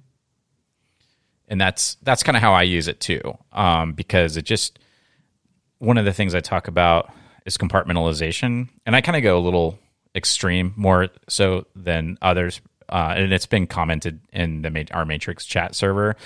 That's like, carrying around multiple phones and multiple laptops, like it's just, I can't do it. It's like, I get it, I do get it, but the containers or the profiles on Graphene OS could also be a great method for people to use, compartmentalization on the same device that kind of achieve multiple things that you're trying to accomplish. Like maybe you have a work profile with work email, maybe you have Outlook or something set up, and that works. I run Outlook in a separate profile to be able to connect to email exchange server, Microsoft Exchange server. But I don't want it running in the main profile or anything like that. And so it's, you're kind of compartmentalizing on device as opposed to always having a secondary device. But what's your strategy with your new phone? Are you going to be doing multiple devices, or are you just kind of tinkering because you're a creator? So that one I'll be tinkering pretty much. I'll be doing the setup. I've seen people post it around where you don't install anything on the main owner profile and you install apps on the other profiles instead, so that you can kind of end session on any of those profiles. And the main reason for that, or the main benefit I see, I don't even know if this is realistic for most people, but I'm going to try it out anyways, is that it's the only way I can see where you can pretty much end all activity on your phone without actually powering it down, when you have all your apps installed on different profiles versus just the main owner profile. Interesting. Okay. So it's almost kind of like using my sudo in a sense, but you're kind of you're containing the activity of whatever's going on within those separate profiles that you can kind of shut down or nuke anytime you want to. Exactly. Or it also returns it to that first unlock state in those other profiles, which is the most secure state for the data. Sure. Versus after the first unlock. Correct. Yeah. I mean, that's kind of like, that's what I tell people. If you think something's about to go down, I was traveling internationally, a week and a half ago, and it was like, I wasn't in any kind of like serious concern or anything, but just as a practice, just turn my devices off completely. Yep. Because even if you powered it on, until that first unlock is done, they're in the most secure state they could possibly be. Yep. That's where that auto reboot feature comes in too. In case your phone is taken after you've unlocked it, it can reboot after 8 hours or whatever you have it configured to. Very cool. I actually did not know that. Is that configured in the settings under security? Yeah, I think it's under security. I don't remember where for sure, but I think if you search for auto reboot, great reboot feature. Okay, I'll have to. All right, cool. I'll have to give that a look. That's really good to know. So you're going to be putting out content on kind of like these different setups, so people can check our YouTube channel out for that. I'll definitely be watching. The Pixel 7 is cool. I'm also just kind of a gadget nerd, so anytime there's new tech, I'm like, ooh, that's cool. It's shiny. It's got better camera, this and that and the other. New features. So it was neat to see that I think the Pixel was released officially like just in the last couple of months, but it seemed like the Graphene OS team had to build out very quickly, almost before like the things were shipping. I mean, obviously they were shipping because they were able to get it, but I mean, they're really, really fast on getting builds out for anytime there's an Android update or anytime there's a new device. I mean, when the 6A came out, they had to build almost within like 36 hours or something from the time that you could actually get the device. It was so fast. No, I'm honestly blown away. Like, I'll go make dinner, and then I'm like, oh, they have a new build out. Wow, Yeah. okay. Yeah. I couldn't make dinner quicker than that. Exactly. So yeah, I think it's I think that we could probably do an entire episode just on privacy and security, and can you have one without the other? Because I agree that in some situations or some use cases, it may make sense to go with a more secure option, even if the trade-off is privacy, depending upon who you are and what you're doing, what your role is and what you're trying to protect, versus someone who just wants to try to limit how much of their data they're exposing to big tech companies, or their ISP or their cell phone provider and that kind of thing. So I don't think there's a one size fits all solution at all. I think that everyone kind of has to weigh out pros and cons, and to the kind of inside joke earlier, for those that are listening, was a very large personality, Henry from TechLore, decided to go from a de-Googled ROM, which I think he was running Graphene or Calyx, back to stock Android and just rely on the Advanced Protection Program by Google, because he considers that he could be a high threat target because of his content and his channel and all the things that he does. And so there was a lot of people in the community that were ridiculing him or whatever. Me personally, I don't care. I think everyone should just do whatever they want to do. It doesn't really matter. It doesn't impact me. If that's what's best for you, great. But he did build a subscriber base and a viewership based upon privacy guides and being as private and anonymous as possible, and really built his channel, a lot of the video views on the back of those mobile device videos that have a lot of views, getting people to switch to Calyx and getting people to switch to Graphene, and then pops up and he's like, I switched back to stock Android and just used the Advanced Protection Program, so I think it's just kind of like amusing to me. I don't like again, it doesn't really matter. I think you do what's best for you. And I also think that threat models change for people. And I think, that's a normal progression if you're gaining popularity in certain circles. What's your take on that? Yeah, I have thoughts. And it's okay if you don't want to. Yeah, I have thoughts that not any that I'm concrete enough on to share. But I think a good example that could relate back to that situation is I've made some videos on like F-Droid in the past that I know some people didn't like because people don't like when you critique FOSS software for some reason. And so one example is, well, do you download, let's say, an open source Twitter client, log in with your credentials or your API key and use Twitter like that through a FOSS app, or do you use the stock or the official Twitter app? So do you trade off maybe a little bit of privacy advantage you're getting on that FOSS app, or do you go with the secure Twitter app instead? Sure. And for me, I use the official Twitter app on my Pixel. Most of the time, I actually just use a mobile browser. Like I just log into twitter.com through my browser. I pretty much use Brave on my Pixel most of the time, and I just have a shortcut to my desktop or to my on the homepage right to that account. But I also have the Twitter account installed because sometimes it's just easier to do certain things, like when listening to the spaces. So I listen. A lot of people host audio spaces, which are just like community hangouts where people are talking. And I find that experience is really only possible using the app itself as opposed to the mobile browser, because it has to access your speaker and things like that. But if you're logging into a social media platform, what difference does it make? I almost feel like I don't know. Not that there's anything wrong with FOSS. I actually love FOSS, right? But just because something is open source doesn't make it better. And if you're putting in your credentials, are you now trusting that developer didn't do something funny to, Sure. intercept them before it actually sends along? And it's like, well, what do you want to give up for privacy, on the security side? That balance. Totally agree. I mean, and chances are it's not, there's no malicious intent and everything's fine. And if people go like, well, it's open source. Well, have you looked at the code? Do you, the code is available, but does anybody actually checked?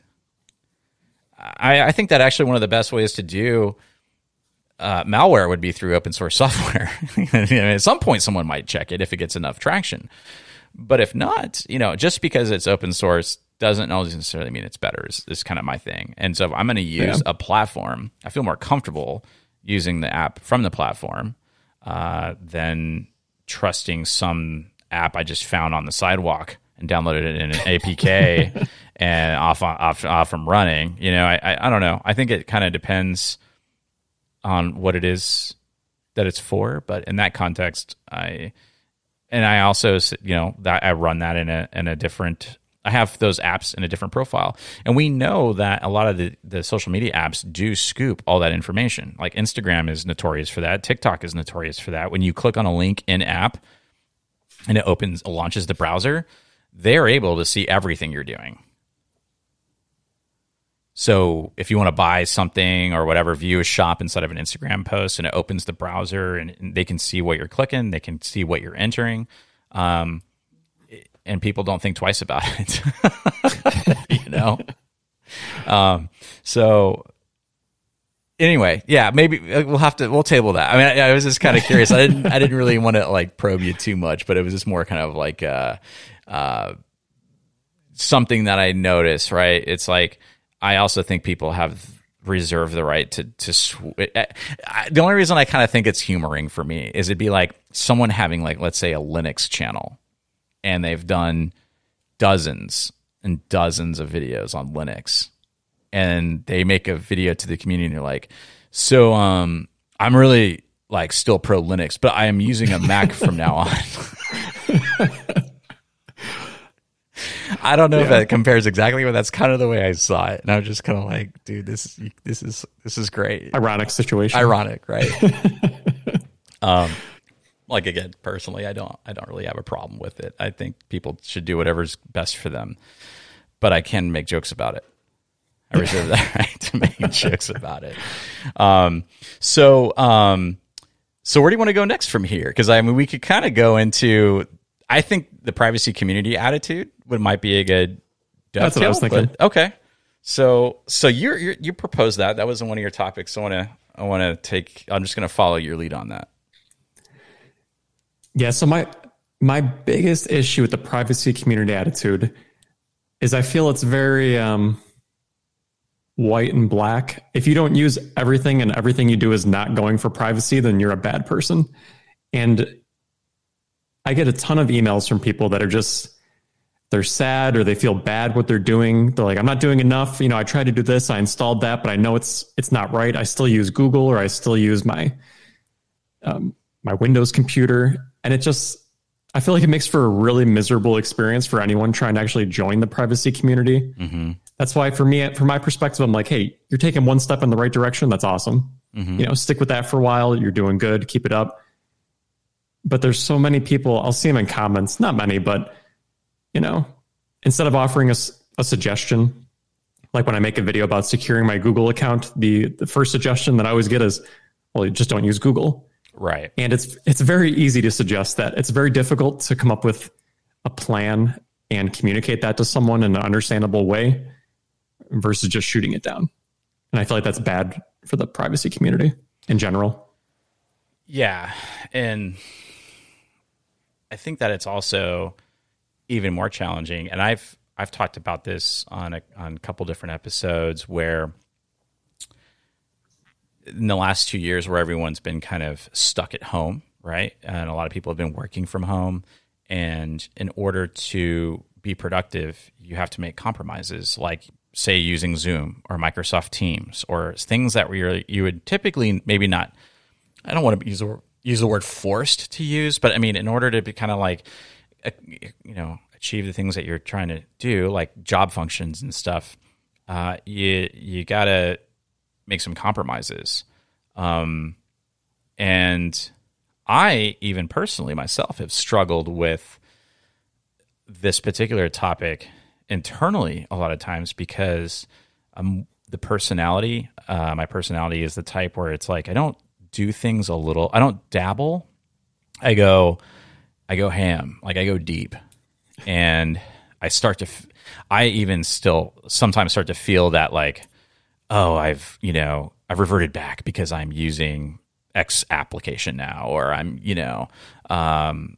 I want to play this game, so I'm gonna have a Windows install or whatever. And it's like, but I shouldn't. I should only use Linux, and I should only use Graphene OS, and I should only use self-hosted solutions, and I should not use it. And it's like, says who? Like we said at the beginning of the episode, use Dropbox if you've got it. It's a great service for cheap storage. Just use Cryptometer, or Veracrypt or something. Encrypt your data and then use the storage. It's like there's a balance in things, and you can really drive yourself crazy by overwhelming yourself with trying to live up to some sort of Richard Stallman standard of, if it's not free and open source, then it's garbage and you shouldn't have it in your life. It's like, well, we all eat sugar too, and that's bad for us. Yeah. So, I think that there's balance that people just need to be comfortable with. And how do you overcome that? Like, for yourself, like, do you find yourself going down rabbit holes and kind of having to talk yourself off the ledge sometimes? Is that what you see people emailing you? Like, they're feeling bad because they're not able to achieve some greatness, this ultimate level of privacy? Yeah, I can kind of empathize with them. Like, because for me, I'm like, in my personal life, I know I don't do things perfect. Like, the other day I downloaded Google Maps because it had the most up-to-date traffic for a road trip I was taking. But, I didn't feel bad for myself. But I know that other people would feel bad, and then they might just be like, well, if I feel a little bad that I can't do one thing correct, I'm going to give up completely and go back to my old ways.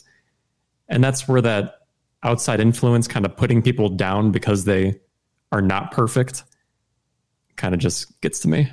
I do see that in the comments, and it's more rampant, like on Reddit and on Twitter. I see it a lot on Twitter, where it's like everyone loves to do the give me your top 5, privacy tools or applications, and someone will post 3 great things. Like, they'll say start page, and they'll say Brave browser.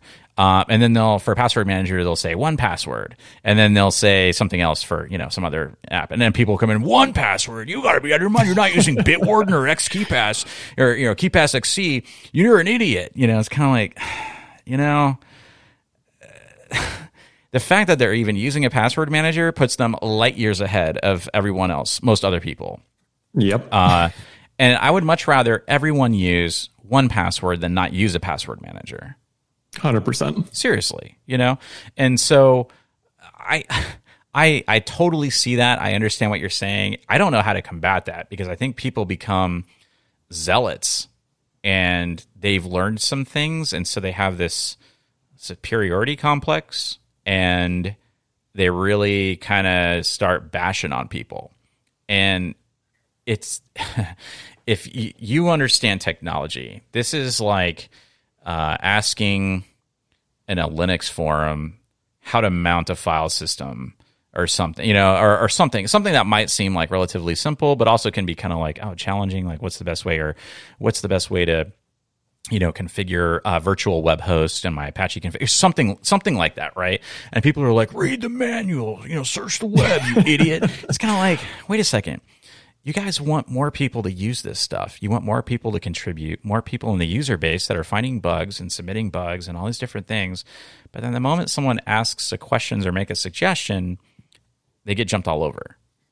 So we are our own worst enemies in a lot of ways in these niche communities when it comes to converting people. And I don't know how to deal with that. I just usually stay away from it. And I know that's not the right answer. So what I try to do with this project, this podcast, is kind of like try to meet people wherever they are in their journey and wherever they're starting. And like you, I'm like, hey, just pick one thing and learn to implement that. Whether it's trying to get off Gmail, trying to get off centralized commercial services and moving to something that you actually pay for so that you're not the product, or it's sometimes it's just even like you were talking about with the browser extensions. Hey, maybe don't create such a massive footprint for yourself. Just kind of like start from scratch a little bit. Maybe just install uBlock Origin and use that instead of like 9 different privacy blockers, right? Because what they don't know is that they're actually creating a unique fingerprint for themselves that's actually easier to identify now than they might be hurting themselves more than helping, is what I'm saying. And I think also too, people get overwhelmed because they're able to do a lot of things. They're able to start using a password manager, maybe using an encrypted communication application like Signal or Session or something of that nature. And they can use a password manager. They're using maybe 2-factor authentication now, and it's like cool. We're securing stuff. we're shielding our communications, but they hit a limit because they're not technical. A lot of the things that you do and a lot of things that I talk about and do require a level of technical know-how to implement to do yourself. So they might get to a certain point where it's like, wow, I really wish I had an xCloud server, but I have no idea how to set that up. Or I wish I knew how to set up a domain and self-host a website or self-host things, but I don't even know where to start, And it's for people that have been doing it for a decade or two or longer, don't really think about it. They just kind of do it. And so then they kind of turn around and be like, yeah, just do it on Nextcloud. Well, they don't know how to set up Nextcloud. They may not know, even what a Linux terminal is or what an SSH key is or a PGP key, things that may seem really simple to people who've been doing it for a long time. And I think there's a big barrier there at the technological implementation side of things. Not just like, oh, I know what I should do. I just don't, I can't. And that's something that I hope to see get easier and be fulfilled because the demand is there by people who are willing to set up, applications or services that have a privacy focus in mind for it, a privacy and security focus in mind for it. But as far as the Reddit comments and the YouTube comments, I mean, it's kind of toxic sometimes. Yeah, I hate that word, but I still use it anyways. I do too. Yeah. But that's how it seems. And it's just, like you said, things can get technical and some people don't know them. And some people are a very basic spot. And the worst thing you can do is make them feel bad for what they're trying to do. I agree. The last thing I want anyone to feel is bad from consuming anything I'm creating. I don't want anyone to feel bad or ashamed or unequipped. I just want to empower people. And I really also try, like, I just put out an episode a couple days ago, and it was kind of a brain dump. And it was titled, keep a pulse and have a plan, meaning seeing what's going on in the world, keep a pulse on the landscape, on policy and changes that companies are making or policymakers are trying to force onto companies, whether it's weakening encryption and things like that. But also, it's fun and it's cool to be different, right? Because I think it's, and maybe that's kind of more like the nerd side of me, but it can be cool and fun to be doing something differently than everyone else is doing. And I've started noticing it. We had a repairman come fix our refrigerator. It was like probably 2 or 3 months ago. It was leaking out the back, and it was leaking down in the basement. It's just a stupid solenoid thing on the back of the fridge. I'm not an appliance person, obviously, but when he came out, he made a comment that was because we sent out a request online through his website, and he was like, "Proton mail, huh?" Because I have like a Proton mail account just for these types of things. And it's like, yeah. And he's just kind of looking like smiling, like, yeah, I use Proton mail, and it was just like this, it's so silly, right? It's so silly, but it was just kind of like this automatic, like, oh, groovy, man. Like, that's okay. Yeah. Like we kind of know where each other are coming from. And it's like, it's so neat because you kind of have this like commonality that creates this understanding of like where you're kind of like at in your life and the way you see things in the world, just by simply knowing that someone uses Proton mail. And that to me is like, it's fun and cool to be different. If you see someone using Linux on their machine on an airplane, and you see them opening up terminals or doing anything, it doesn't matter what they're doing. It's just kind of like, hey, yo, what distro you running? Oh, I'm running Arch, bro. Yeah, of course you are. But it's like, I'm running this or that or whatever. It's like, oh, cool. Like, you may hate that distribution. It may not, it may be a distribution you hate, but it doesn't matter because they're running Linux and you think that's cool. Like, you're kind of in the secret club. And I kind of feel like, for me, that's what I care more about, is bringing people together on all different levels of where they are, because they kind of get it. They're like in the secret club, and everyone's invited. It's not exclusive, but you're only, if someone's in it or not, like, because they use Bitwarden. You notice they use Bitwarden on their phone, or they're using Graphene OS would be dope, right? If you saw someone like with a cool wallpaper and you see they're using multiple profiles, like on a plane sitting next to yours. I mean, I don't know, or on the train or anywhere where it's like, it's just like this instant cool connection. Everyone around you has an iPhone. There's nothing cool about that, or an Apple Watch, or an iPad. There's no secret club with that. But if you see someone using simple login at the grocery store, whipping it up to throw it into like their membership club or whatever to sign up for, you're instantly like, yo, we could be friends. We could hang out. And it's silly, but I feel like I wish I want people to embrace that kind of viewpoint about it, and not, oh, you use 1Password instead of Bitwarden? You're an idiot. Yeah. So you get this. Oh, go ahead. They have like an instant rapport almost with someone. We're like, we can relate on this very easily. But that doesn't seem like it translates online for some reason in the comment sections, or it never does. Or Reddit posts. Posts. If you see it, there's all sorts of subcultures, sneakerheads, streetwear, all that kind of, watch aficionados that love timepieces, that recognize like, oh, yo, is that a blah, like it's like this instant connection. And I want that more for this community than people like ripping and tearing on each other. Because I ain't got time for that. I just want to sit around and have a beer and talk tech, talk privacy, talk this crypto, stuff like that. And crypto is a touchy subject, right? And we can kind of get into that, because that's another thing that I noticed for me in my journey, is that there's a lot of bleed over from the privacy and security community in crypto. And a lot of people who want to know more about privacy and security don't always want to hear about crypto.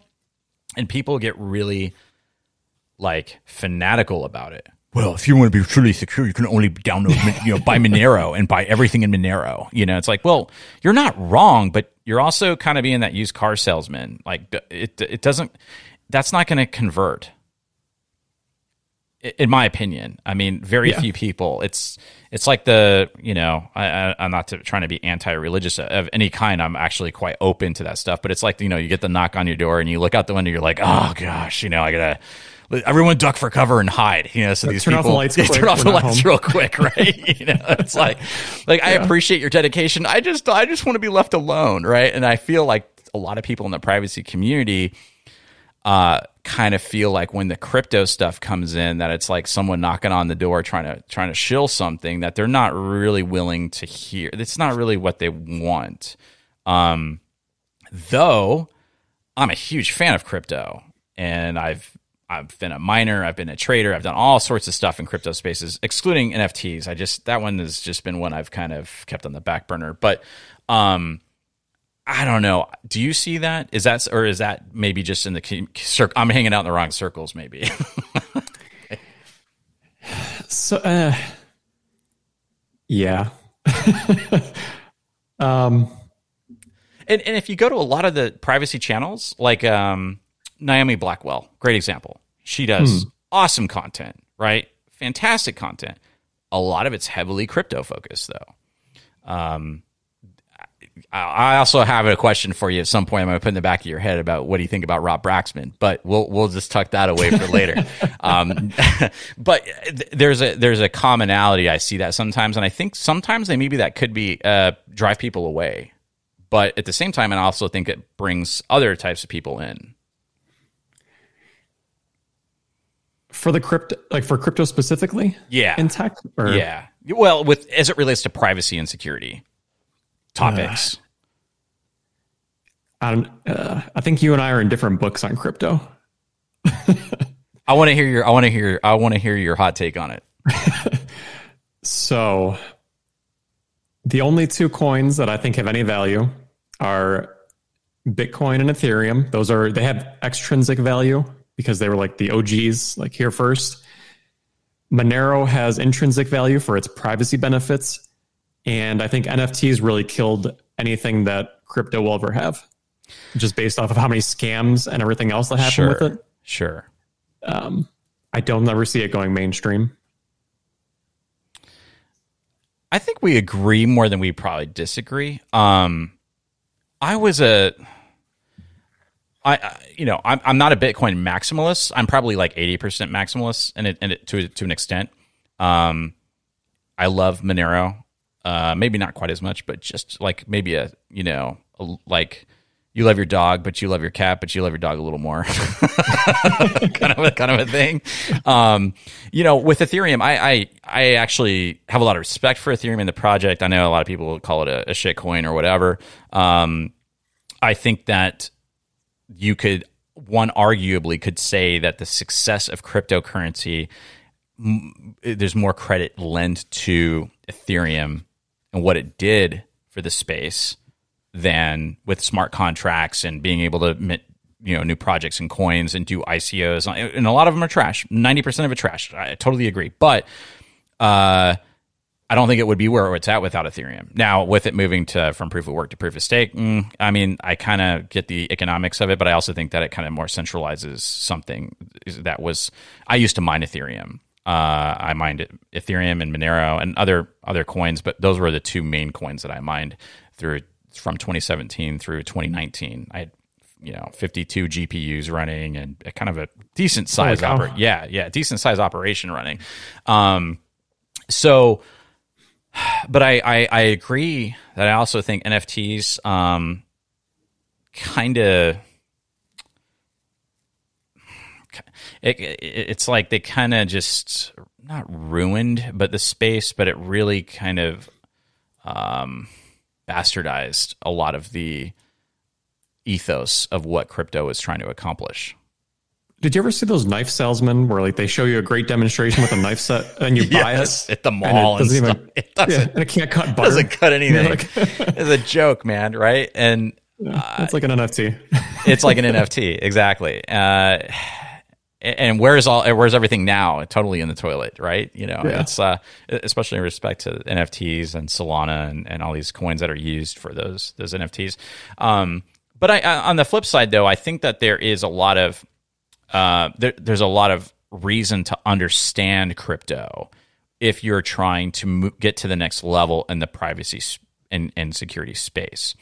And the reason why I say that is because at some point, commerce and transacting with one another, especially like donations or buying a silent link eSIM or things like it's kind of like a prerequisite to a degree if you want to go to that next level of doing things more pseudo-anonymously or more anonymously as possible to kind of reach that next level. Because I think in the beginning stages, you're just trying to limit your exposure to big tech. And then next is, how do I transact without giving away my identity? Whether it's buying a VPN account and paying for it with crypto and not using a real name or a real email, whatever. It's kind of like, I feel like it's a progression. And at some point you have to be, you don't necessarily have to be an advocate or a zealot, but you have to be educated in it if you want to move to the transactional level of privacy. I would, yes, but I think more so when there's a point where I can't buy any of the things you named in cash, then yes, I think there'll be a point or a need for crypto. But for now, I can still get, I went to Best Buy today and bought a couple SIM cards and paid in cash, and that was it. Sure. Which I want to ask you something about that in a second, but you were on camera. That is true. Yeah. It's like if you want to have no breadcrumb at all, that's kind of what I'm talking about. If you really want to push things, or what if you want to contribute to a creator without having any KYC? Or contribute to an open source project like Signal or something. Now, granted, you can use PayPal, you can use your credit card. One could go to the grocery store and buy a $50 gift card or whatever and wear a hat and turn it down. But I mean, that's not always feasible in transferring value without an intermediary is kind of, and I'm kind of with you on, like, I don't know if it'll become mainstream. It most likely will become mainstream, but not through the channels we hope it would, but it'll come through a government central bank digital currency, which isn't really crypto. It's not at all. But I think that some version of it could become as mainstream as cash is in certain societies where, for instance, in the United States, right now, if you want to sell stuff on eBay or transact, like they're tracking anything that over the sum of $600, and they will likely issue a 1099 to you, and you'll have to claim it as income, which a lot of people don't want to do.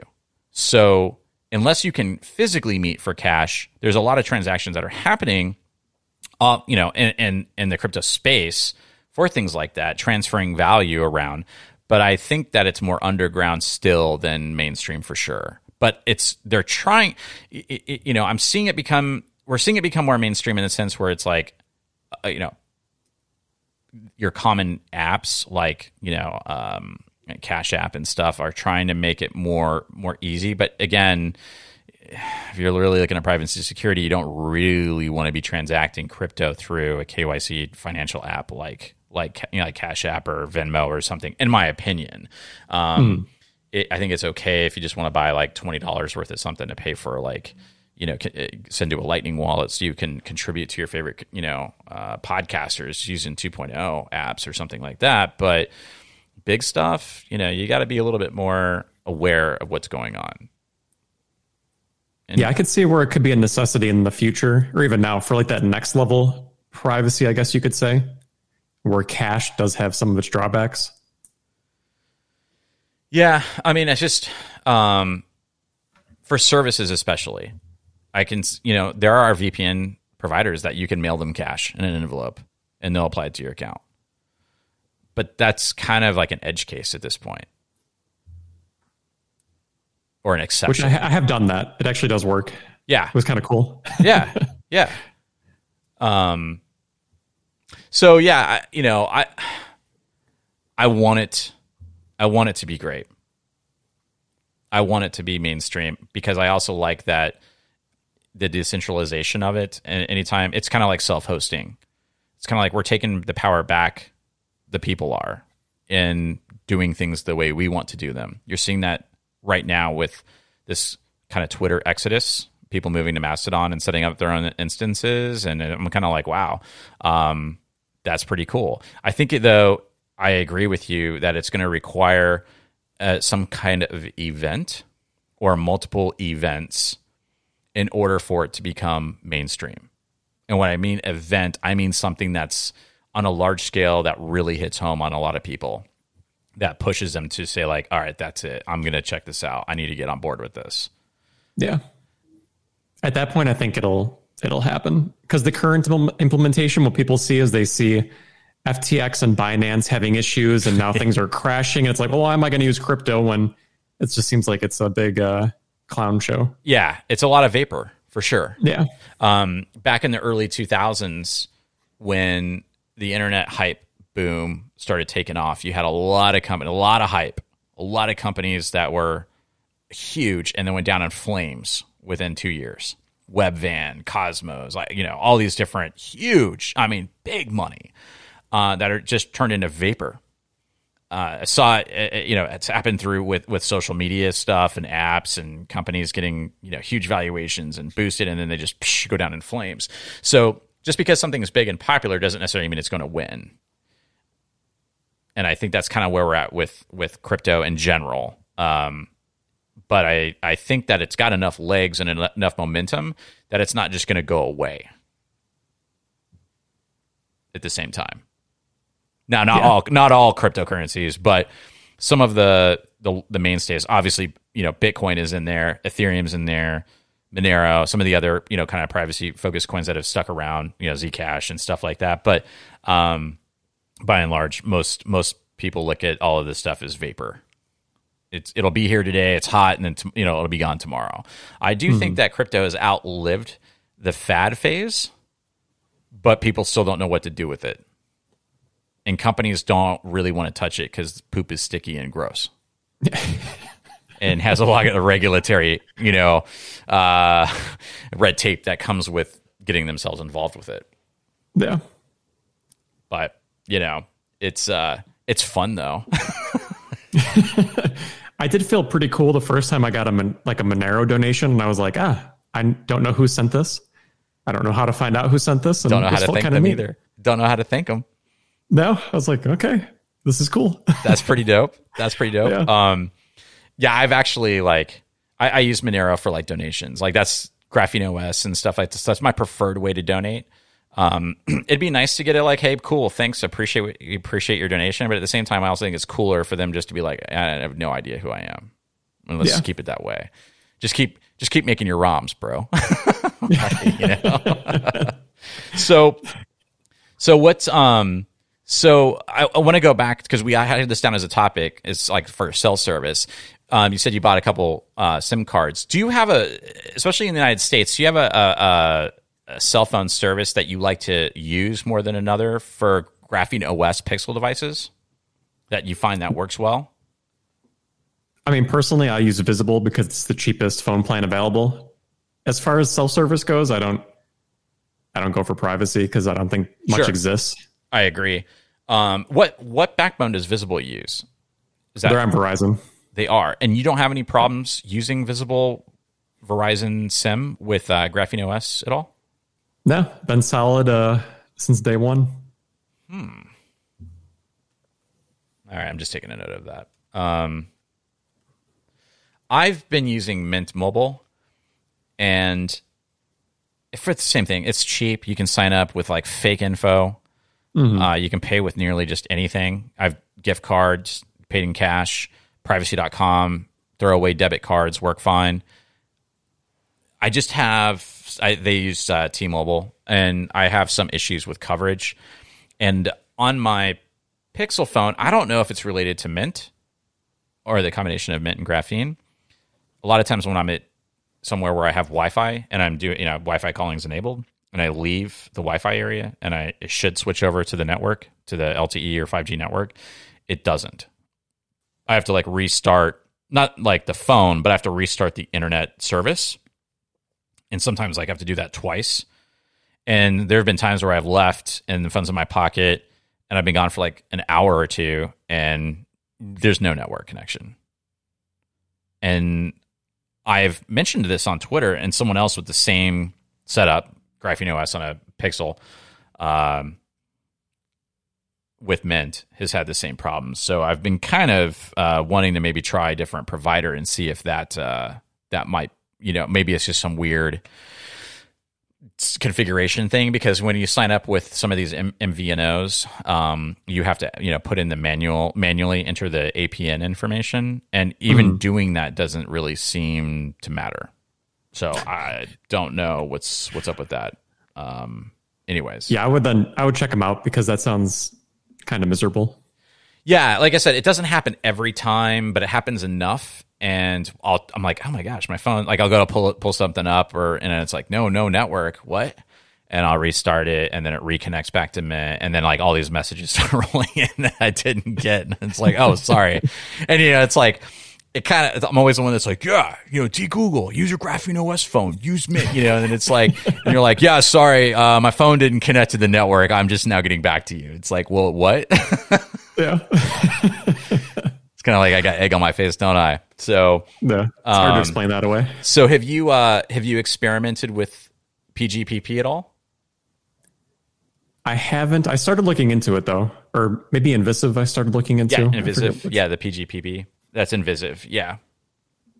Yeah, I started looking up actually yesterday. I was looking into the IMEI versus the IMSI. Correct. And so the thing for me, so I guess my biggest struggle with cell phone service right now is, so with Wi-Fi, things like that, I can man in the middle of that legally. But with cell phone service stuff, it's much more difficult. And to me, if I can't visualize it or see it, like I want to actually see the data traveling. Mm-hmm. Mm-hmm. And so I can't really understand it well enough if I can't see it. So I'm still trying to work on a way to, without like getting the feds knocking on my door, to actually monitor my cell phone traffic and kind of see it well. Okay. Like they have. Okay. Is that done at a software level, or it's some sort of hardware magic that you've got to? So for the IMSI that I was looking up yesterday, you can get some antennas that kind of scan for IMSIs, or like the broadcast signals. It's this like the IMSI catcher they built or deploy at rallies and things like that. Yeah. Yeah. So kind of building one of those at home without violating too many laws. Spicy. Or FTC. Right. Interesting. I like where this is going. Just so what you're looking for is to see what's actually being transmitted at what frequency, or frequency is like, is it constant? Is it on an interval? That kind of thing. And I don't know much about. I mean, I know how IMSI catchers work. I understand IMSIs versus IMEIs and stuff like that. But as far as what the phone's actually doing, especially in different states, like I'm clueless. So I'm curious. Oh yeah, I'm pretty clueless too on it. But my goal is to understand it more at this point, because the thing I find too is, if I want to make a YouTube video about something, it's very easy to tell you about it, but it's a lot harder to show you actually what it is. Right. And that's where I think the level of understanding actually shows up, is when you can show someone, they can understand it a lot better. So until I have that, I probably won't ever try to explain it. I like that though. So I have experimented with the PGPP service, using both private relay, changing the MZ for no apparent reason, just because I can, not because I'm at a rally, but just I'm like, yeah, I'm just changing my MZ now. The IMEI. So an interesting thing, Max B in our Matrix channel actually is I think he's a developer at Invisive, and he's answered a lot of questions for a lot of us in our Matrix channel that relate as far as the separation between the subscriber information and also the data, because they actually send their data. They're partnered with Fastly, so They even compartmentalize the MZ information from the data requests themselves, and which is why they can kind of somehow allow you to change your MZ at will, and your stuff will still get to you, like it will transmit to you. The questions have come up is what kind of alerts or notifications does this ring to the provider, if anything, or do they care? And second is, well, what about the IMEI? And my workaround for that is buying the devices used secondhand. I've used like Trader Daddy quite a bit. No affiliation, no promotion. It's just that they usually have used Pixels, and they're unlocked. So I'm like, well, whoever originally purchased this Pixel, their name might be tied to the IMEI originally, but I'm just some random person who's buying it, or buying them local in cash from like Craigslist or some other outlet where you can just have someone hand it to you and you give them cash and you're like, see you later. Now, a lot could be said for people who really are looking at this and taking it to the next level. Is like, well, you want to make sure you don't connect it to any Wi-Fi networks at your house and things like that. But obviously, if you're going to this level to experiment or use it, you probably wouldn't be doing that anyways.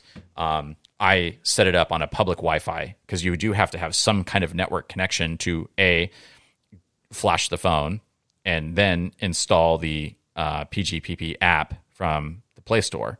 So you need some kind of a network connection. But you can do that at a coffee shop or a Starbucks or something like that. No big deal, or public library. So I know it's early with what they're doing, but I think it's cool once again to see companies form to provide solutions to people who are kind of nutty. This stuff wasn't around a couple years ago. None of this was. Not really. Not like to the level it is. Meaning service providers like NT and Invisive and stuff like that. The technology was there, but you kind of had to be the tech nerd yourself and do it yourself. So I'm excited to see products and services like this, be available even at this stage. And it's an interesting implementation too. It's not just swap out your SIM card. It's, hey, we're going to change this information on the go. Yeah, and it's interesting too because normally when you install an eSIM, you scan a QR code. So I've set up Silent Link before, where you purchase the subscriber information via crypto, and then you scan the QR code, and bada bing, bada boom, you've got your eSIM. You don't even scan a QR code with PGPP. You download and install the software, and it just kind of does it. It's weird. It's cool, but I don't exactly know how they do that. So I've probed them a couple times since we've got them in our channel to like, hey, come on the show and let's talk about this, because I want to kind of like, but we haven't quite got to that point yet. So I'm hoping to get some answers on how all of this stuff ties together. But it's cool. Yeah, that'd be interesting to know. Because, I put on a VPN, I can see my public IP address changes. What actually happens when, my MZ changes. So when you change the MZ, it changes the IP address? No, sorry. I was saying, like, with a VPN, I can conceptualize what's happening. And I can see what's happening. Right. Yeah, 100%. Yeah, I see what you're saying. You can open up WireGuard or Wireshark and, look at packets. You can see what it's transmitting. You can visibly see this stuff. Yeah. With phones, you're right. I feel like it's all magic and we don't get to see it. Yeah. Something's happening somewhere. Right. So you're going to see if you can actually see it. And if you can, are you going to put it on YouTube is the question. Or is this something that's only going to go on like Odyssey or PeerTube? My dream goal would be to be able to find a way to see the traffic and then find a way to make sure I'm not violating, certain laws that could get you in trouble. Okay. I know they regulate those airwaves pretty heavily. So if we see another YouTube channel pop up that's called Side of Tacos, and it's like just the guy wearing a hoodie and your face is obscured, I see where you're going with this. I dig it. So yeah, I mean, I know we've kind of covered quite a bit of ground in 2 hours now. Is there anything that you want to circle back on, or anything you want to elaborate on within any of these areas, especially around the privacy, security, the phone, PGP, any of this stuff? I guess I have one more thing about the privacy community attitude. So I used to work at a company where I did like enterprise SOC support for them. So like an enterprise customer comes in, they're paying $1 million, give them support. And I guess to expand our knowledge of the product offering, we would also support the free customers. And after spending a year there, it became apparent pretty quick that the free customers were probably the most difficult and ungrateful ones to work with. And I kind of see that same behavior in the privacy community. People like to complain a lot, like, new pipe has an issue. I can't watch a video. I'm going to open up a GitHub issue and spam it with, it's not working for me. So I kind of see when the developers get a little bit angry at the community because people are, I guess, ungrateful towards them. Yeah. I think people forget that they're doing this out of the goodness of their heart, or just trying to make a better or a difference. So it's, And the majority of them are doing it with very little compensation. Matter of fact, they're probably coming out of pocket for a lot of it. 100%. And I look at the Graphene OS team and I'm like, man, those guys could go make a lot more money somewhere else at a big company instead of doing this. Yeah, and Graphene OS specifically is like a unique case because Daniel McKay is pretty vocal, very vocal on Twitter and public spaces about his feelings on personalities. I've seen people ask him questions about Rob Braxman, and he just straight out comes out and be like, that guy's a scammer. And he's all he's trying to do is get people to buy his, crap phones and use his crap service and his crap social media platform and blah, blah, blah, blah. And he might be right. But I mean, at the same time, it's like, those are some pretty bold statements. And if, the stuff that there was some drama in the last week that was going around between Daniel McKay from Graphene OS, the lead developer at Graphene OS, and Henry at TechLore, about saying like, oh, Henry was, said multiple times negative things about us. And people were honestly just asking like, can you just show us where or something, and it was like, I'm not going to, he'll say things like, well, I'm not going to dignify it. I'm not going to rebroadcast it. It's in the past, but it's been said. And it's kind of like, maybe it was. I don't know. But it's like, even at the high level, there is some of this happening, this mudslinging, throwing stuff back and forth. And it's hard because, you kind of expect that kind of stuff from the people wanting the free stuff all the time and complaining and moaning or whatever, something doesn't work. But then I'm also kind of seeing some of that stuff at pretty high level with big personalities, known personalities in the space. And it just doesn't really help the community. I mean, those are kind of things I was like, can you all just have a phone call and have a conversation and hash this out? Because it kind of just doesn't look good. But I also need you. Daniel, I need you, and I need you to stay focused. Like, I rely on what you do, like, heavily. So can we all just like be cool, and not, it's hard. It's, and I don't know. I don't really know if there is even anything we can do or a right thing to say or anything like that. And certainly to the people that are kind of like the bottom feeders, just sponging off of everything and not really contributing and just complaining. It's kind of like, yeah, well, what are you doing to help the situation though? Are you donating to the project? Because if you're not, then you just need to be okay with where things are at. Yeah. And I can also understand kind of so communication might come across a bit aggressive perhaps at times, but I remember there was times where, at the job, a free customer would write in, they'd be super angry and they would tell me, well, I'm going to stop using your service. And in my head, I'm just like, okay, I don't really care. And so I understand that kind of aggressive nature, I guess, to a point. I have a lot more thoughts on the whole topic of everything you mentioned. that I'm not going to share just yet. I have something planned in the future to kind of share those. But I guess my one way to sum it up is if someone has to proclaim that they're an expert on something and they don't demonstrate that through their actions, then I don't really trust what they're doing. Yeah, I mean, talk is cheap for sure. Yeah.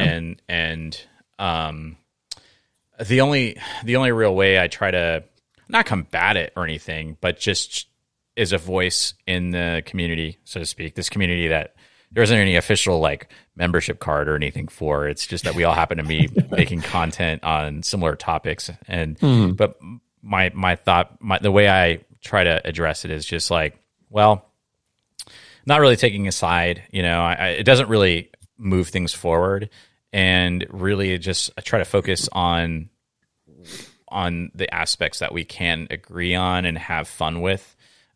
It's also like just another sub area that's hard for me to sometimes avoid is a lot of legislation that comes out or is proposed that is very, very much against what we're trying to achieve with privacy and security as it pertains to digital communication and things like that, because politics is sticky and it's the poop no one wants to touch. But sometimes you kind of have to at least, you know, talk about policy proposals, regardless of who's proposing it, because that's, again, another area where change can actually happen. So if people are complaining about something, but they're not doing anything or writing their representatives or communicating their concerns, then it's really just noise in the background, and it doesn't accomplish much. And there are great websites. I mean, I know that people have different feelings about the EFF, but I mean, when there's legislation proposed, they have great, easy templates to utilize that will find your representatives and send them emails to say, I don't support this, regardless of politics, right, or right, left, center, whatever. It's more just about this is harmful to the privacy and sovereignty of our digital personas online, our digital life online. And that's kind of another area that I'm always trying to go without being political about it, if that makes sense. And I kind of feel like there's politics there and there's politics within the community. And it's easy to just fire off a tweet or talk a lot of stuff, but it's like if there's not really any follow-up to anything or there's not really any kind of actionable, anything actionable from that, it's like, what are we doing here?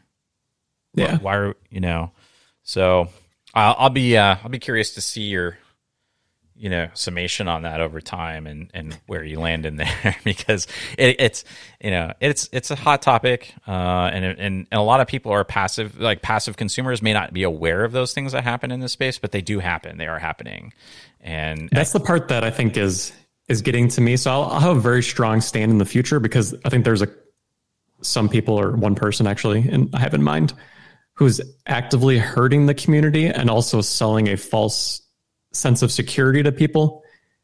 And at that point, if you just get down to a scamming aspect, then, to me, that's just wrong. Yes, you can say stuff. Maybe it's not completely true, or you're still learning. Right. That's a different story versus you actively know what you're saying. You're actively communicating wrong information after people told you.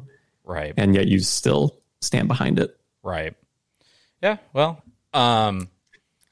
I'll be curious to see it. I've been trying to avoid drama over the past year, so I'm trying to stay out of the drama circle. Sure, but, sure. I mean, a little drama can be fun, but not. That's also true. It's sometimes it can go different directions. So I wanted to ask. I mean, I know we kind of touched on it a little bit from your history with especially kind of going from your iPhone to Graphene OS and your journey trying different things. But was there a point where you had an aha moment as it pertains to the kind of overall scope of surveillance or scanning or different things that kind of triggered you into even to be aware, to look for an alternative, say maybe from your iPhone to a Graphene OS or something like that? Was there a moment in time that kind of kicked this journey off? Because not only did you do it, but you've also been an advocate for it by creating content. So I'm always trying to understand where was that moment for you? Yeah, so the main moment was, I think I mentioned it, where they started scanning photos locally on a phone, and the way that transitioned into content. So that was the aha moment, and I was like, I should really do something different here. And that transitioned into content. So if you ever look at my older YouTube videos, it started off with, I think, finance videos, and then I was about to quit YouTube, and because I was about to start a side project, and I needed some Monero for certain reasons. Cool. I'm like, let me see how to mine Monero. So I'm like, let me make a tutorial on that. And that kind of took off. So I made a bunch of crypto tutorials. Then that turned into, hey, people like my tutorials. I've kind of known in the past that I can teach stuff decently. So that's kind of where it turned into, hey, let me see if people like Graphene OS. I don't see a ton of content on that. This seems like a content gap on YouTube, at least. Right, for sure. For sure. That's kind of where that transitioned. Interesting. Okay. So where do you see yourself going from here? Are you obviously going to be kind of doing more tutorials on self-hosting things and stuff as you're kind of putting that content together? Are you planning to break out into other topics or other like kind of silos of self-hosting or anything like that? Or are you kind of more focused on the mobile device? I'm still trying to figure that part out. I've tried to dabble a little bit in different topics, but usually the traction isn't there whenever I try it. So I've been hesitant to kind of go just into mobile, just for the fact that I'm putting all my eggs in one basket. But the more I look at it, people want that kind of content. So I'm like, well, why don't I just make it then? Who am I to not make it if people are looking for it? I find it interesting. So I'm going to try and go more down the Android route, more in depth. Because as far as development on Android goes, I don't know a ton for the in-depth systems on there. So I want to learn that. So I think that's where the future might be going. Okay. And the self-hosting will be part of it. Yeah. Yeah. I think that it's really important to do that work because of all the things that anyone could do to help themselves with, adding layers of privacy and security to their life. The mobile phone, in my opinion, is kind of the number one place to consider. I mean, yeah, sure, you could run Linux on your computer. It doesn't necessarily make you more private or secure, though, at all. I mean, it's a different operating system. It may not be transmitting as much, telemetry data to the mothership, but it doesn't necessarily make you more private or secure just by changing your operating system, especially if you're logging into the same accounts and the same things. And it's more about a mindset. And the mobile phone, I think, is, the most important computer in everyone's life for the most part, especially in Western civilizations, than just their laptop or their computer. It seems like the home computer that everyone uses has kind of gone away, and more people are just using their phones and tablets and maybe a laptop or here or there. And I'm not talking about like gamers and stuff and developers, but just the everyday person. It seems like the phone is their most private computer that they have. And so that's been a big focus for me, for sure. Not to mention that it's pretty much always connected to one or multiple networks at any given moment.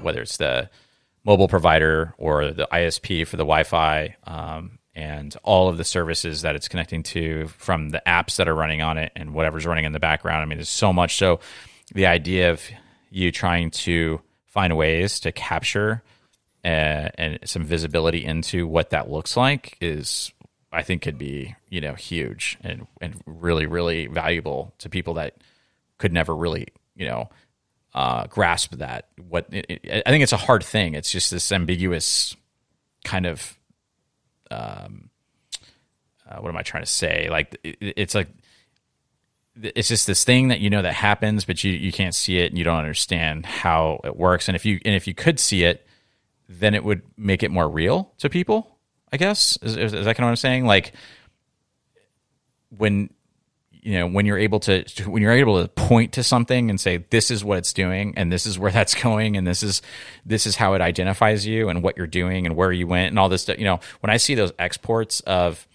people that have done like the Android exports of the data where it's like showing what they were doing and how much data it's transmitting back to Google, you can like retrace their entire life essentially. That's a wake up moment when you can visually see that. And so I think there's a lot of value in anything that you can actually present and show people. Yeah, and from the mobile perspective, I mean, that's the biggest surveillance device I have. It has sensors, location, camera, Bluetooth, like everything is built into there. If that was a surveillance device, someone compromised, and they could just monitor your entire life. Versus the desktop computer, it's kind of just sitting around. Right. And though it might be sending stuff back to, Microsoft or Apple or something, it's not really, like you said, it's not leaving the house with you. And even like laptops. I mean, laptops don't necessarily have like GPS and LTE and like all this stuff going, accelerometers and gyroscopes and everything. It's just kind of like, they're kind of dumb. They're kind of dumb machines in a sense, compared to a smartphone, hence smartphone. So, I'm excited to see some of the stuff coming down the pike from you as it relates to that. But even more excited about this other thing potentially. Keep low expectations for it because I don't know how it's going to go. So. Everyone loves a schoolyard fight, so it should be. No, I'm kidding. I'm just kidding. I think we covered a lot of ground. There's a couple things I didn't get to, but I'll probably save that for another time. Well, actually, I'll just ask you because it's probably an easy one. On the topic of your personality and doing stuff online, especially in this space, was there any thought into putting yourself out there on video versus doing content as an anonymous figure? And does that there's a split in this community where I see that a lot. The Hated One, for example, and other personalities who create content more anonymously versus having their name and their face and all that kind of stuff out there. Or has that even ever been a concern for you or a thought? Yeah, so I guess there's a couple aspects to it. So as far as being on camera goes, never comfortable with it, still adapting to it, still honestly working on talking on camera. It's funny, the second I turned on a camera, I could talk to a Fortune 500 company whose website's down and is yelling at me. But turning on the camera for YouTube, I'm like, ooh, the audience is pretty rough on there. So deciding to show my face, one, it was more getting over a personal fear and becoming comfortable with another skill that I think is valuable. But the main reason was I wanted to make the barrier to entry for anyone else a little bit higher. Like for me, I'm like, if I put my face on there, for someone to replicate my content or what I'm trying to do, they would also need to show their face. They would need to be comfortable. It kind of just, to me, was a better way to set myself apart on a platform that I think is already getting pretty populated. Right. And it's tough to stick out now. So how could I do that? A lot of tech people don't show their face as much. Let me show my face. Different things like that. From a privacy perspective, I was a little concerned because I spent a lot of years removing my face from the internet and any trace of myself. But at the same time, I'm just filming from home. Sometimes I film outside, but I wasn't too concerned with the privacy part of it. Okay. Yeah, I mean, some of the, are you familiar with Mike Bazell from Privacy, the OSINT show that he, Yep. I kind of look at him and I'm like, obviously I don't think his name is Mike Bazell, or Basil or whatever.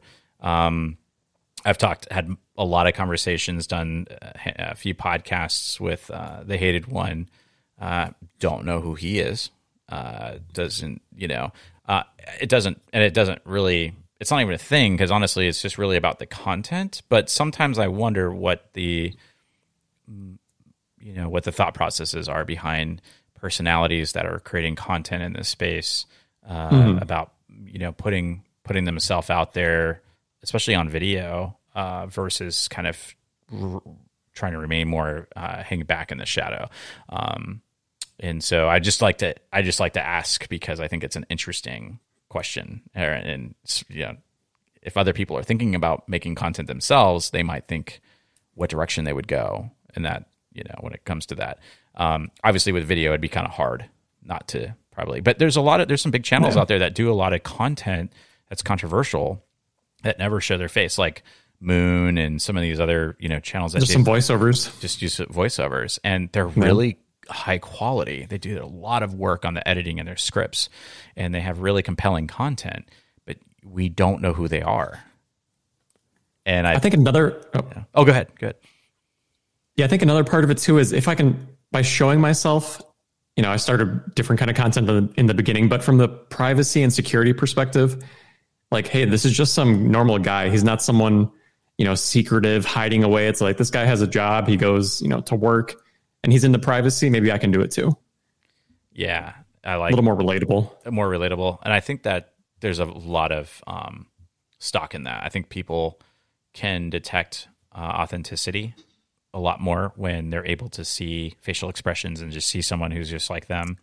And it can create, I don't know, like a kinship or a trust layer that is much more solidified than an anonymous blogger, anonymous Twitter account, or even, podcasts and stuff like that. But I always wonder, like, what does Mike Bazell look like? I wonder what he looks like, when I'm listening to podcasts and stuff. So it's always like, we all formulate these like ideas of what people look like. So, anyways, I've actually dabbled the idea of starting to do YouTube content, and I'm like, I don't know if I would want to do it just kind of like how some of these other people do it, or someone like you would do it, or who's puts the camera right on their face. So it would, it's just, this is more of an interest question than anything else. That guy. So last question for you I have is, what's your favorite burrito place? Because, and what's the side of burritos? Is that because you're a burrito fan? So that one. So I think the primary reason for side of burritos is if you ever tried to find a .com that's not taken, it can be nearly impossible. Yes. And one day I was like, I really like burritos. So a side of burritos is great. And also the name is so generic that I can literally make content about anything, and I'm not boxing myself in, because it's side of burritos. It has like no meaning whatsoever. Right. Yeah. I like it. And I like it too, because it's like I've never ordered a side of burritos. I've always ordered a burrito with a side of guac. Or give me a side of burritos. Right. Give me a side of burritos. No, that's cool. And also, the abbreviation is SOB, which is kind of funny. No one's picked up on that really, I don't think, but I did not. I did not pick up on that acronym, but that's pretty funny. Yeah, that's pretty good actually. I like that. I'd like to, if you're open to it, and I'm going to ask you while we're on the podcast to put you on the hot seat. But if I could get, what I'd like to do is I'd like to get a group conversation episode. I've talked to the Hated One about doing this. And was curious if you'd be down for the three of us jumping on to talk about some of these topics. Yeah, that'd be awesome. Cool, for sure. And this puts him in the hot seat now to do it. So that's why I wanted to catch it on tape, so to speak. I got a yes from me. So yeah. I just think that I love doing topical podcasts. I love doing this style, especially too, like when you're trying to kind of cover a lot of ground. But I also think that there'd be I think it'd be well served to a lot of people to have some maybe loosely planned conversations, or maybe we have a couple of topics to at least keep things moving along, but also have some kind of just open conversations about a lot of these different things we're discussing, technology and companies and surveillance and stuff, in a format that's kind of more laid back. And I find that when I just talk to people and we're asking each other questions, it kind of spawns new thoughts or different ways to look at stuff. And I benefit a lot from that. And I think a lot of people who listen to those conversations can benefit a lot when it's kind of more free form. And so that's something that I'm going to be doing more of. It's not every time, not every episode, obviously, but I mean, just kind of throw it in the mix there and have some free-form conversations with personalities that are putting in a lot of time and effort to create content, write stuff, experiment. I know that you probably spend way more time compiling a lot of this stuff and figuring it out than you do just making the content. So what to tell, how to tell people, how to set things up, or how to do a certain thing. And it's very time consuming. So, it kind of gives a little insight into that process, as well, in these free form conversations. So, look out for me hitting you up for that, because I think it'd be fun. That'd be great. And maybe we can even get some other, get some other people on as well, as it develops, that are from these spaces, or from these, companies. I'm still trying to get someone on from PG or from Invisive. So, and I know they listen to the podcast. I know they're developers on our channel. So, feel free to schedule a date because I think that it would be awesome to have you on for that, especially as you're going down this rabbit hole with the MZ stuff. And see what information we can gather. That'd be some good stuff. I was actually very hesitant at first to come on because I may make a 6-minute video, but there's a lot of hours that go into actually making sure everything I say is correct, or as correct as I can make it.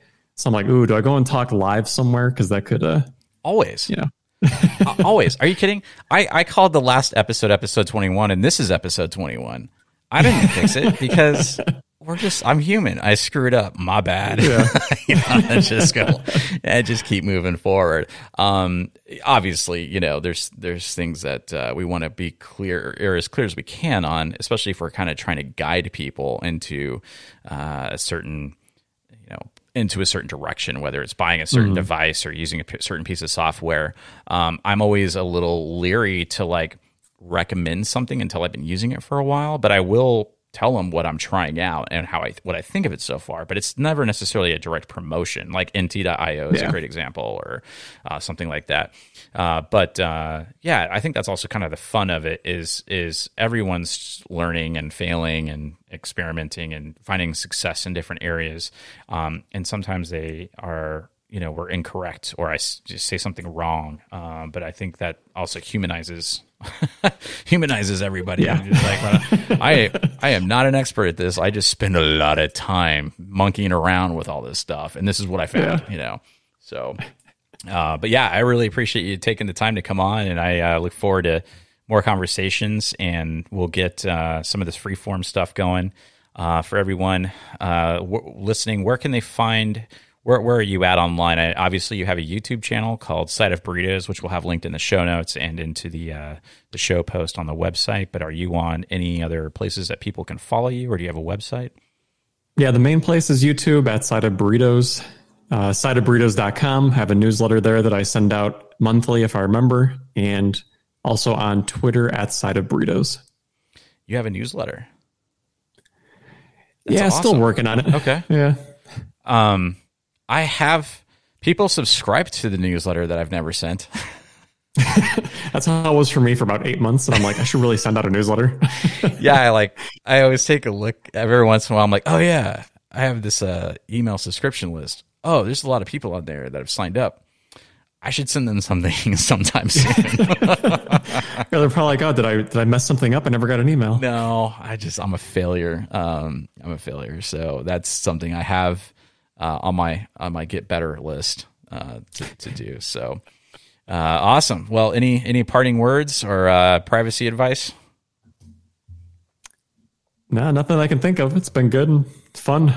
So thanks for having me. Likewise. Well, thanks for being on, and everyone, we'll catch you in the next episode.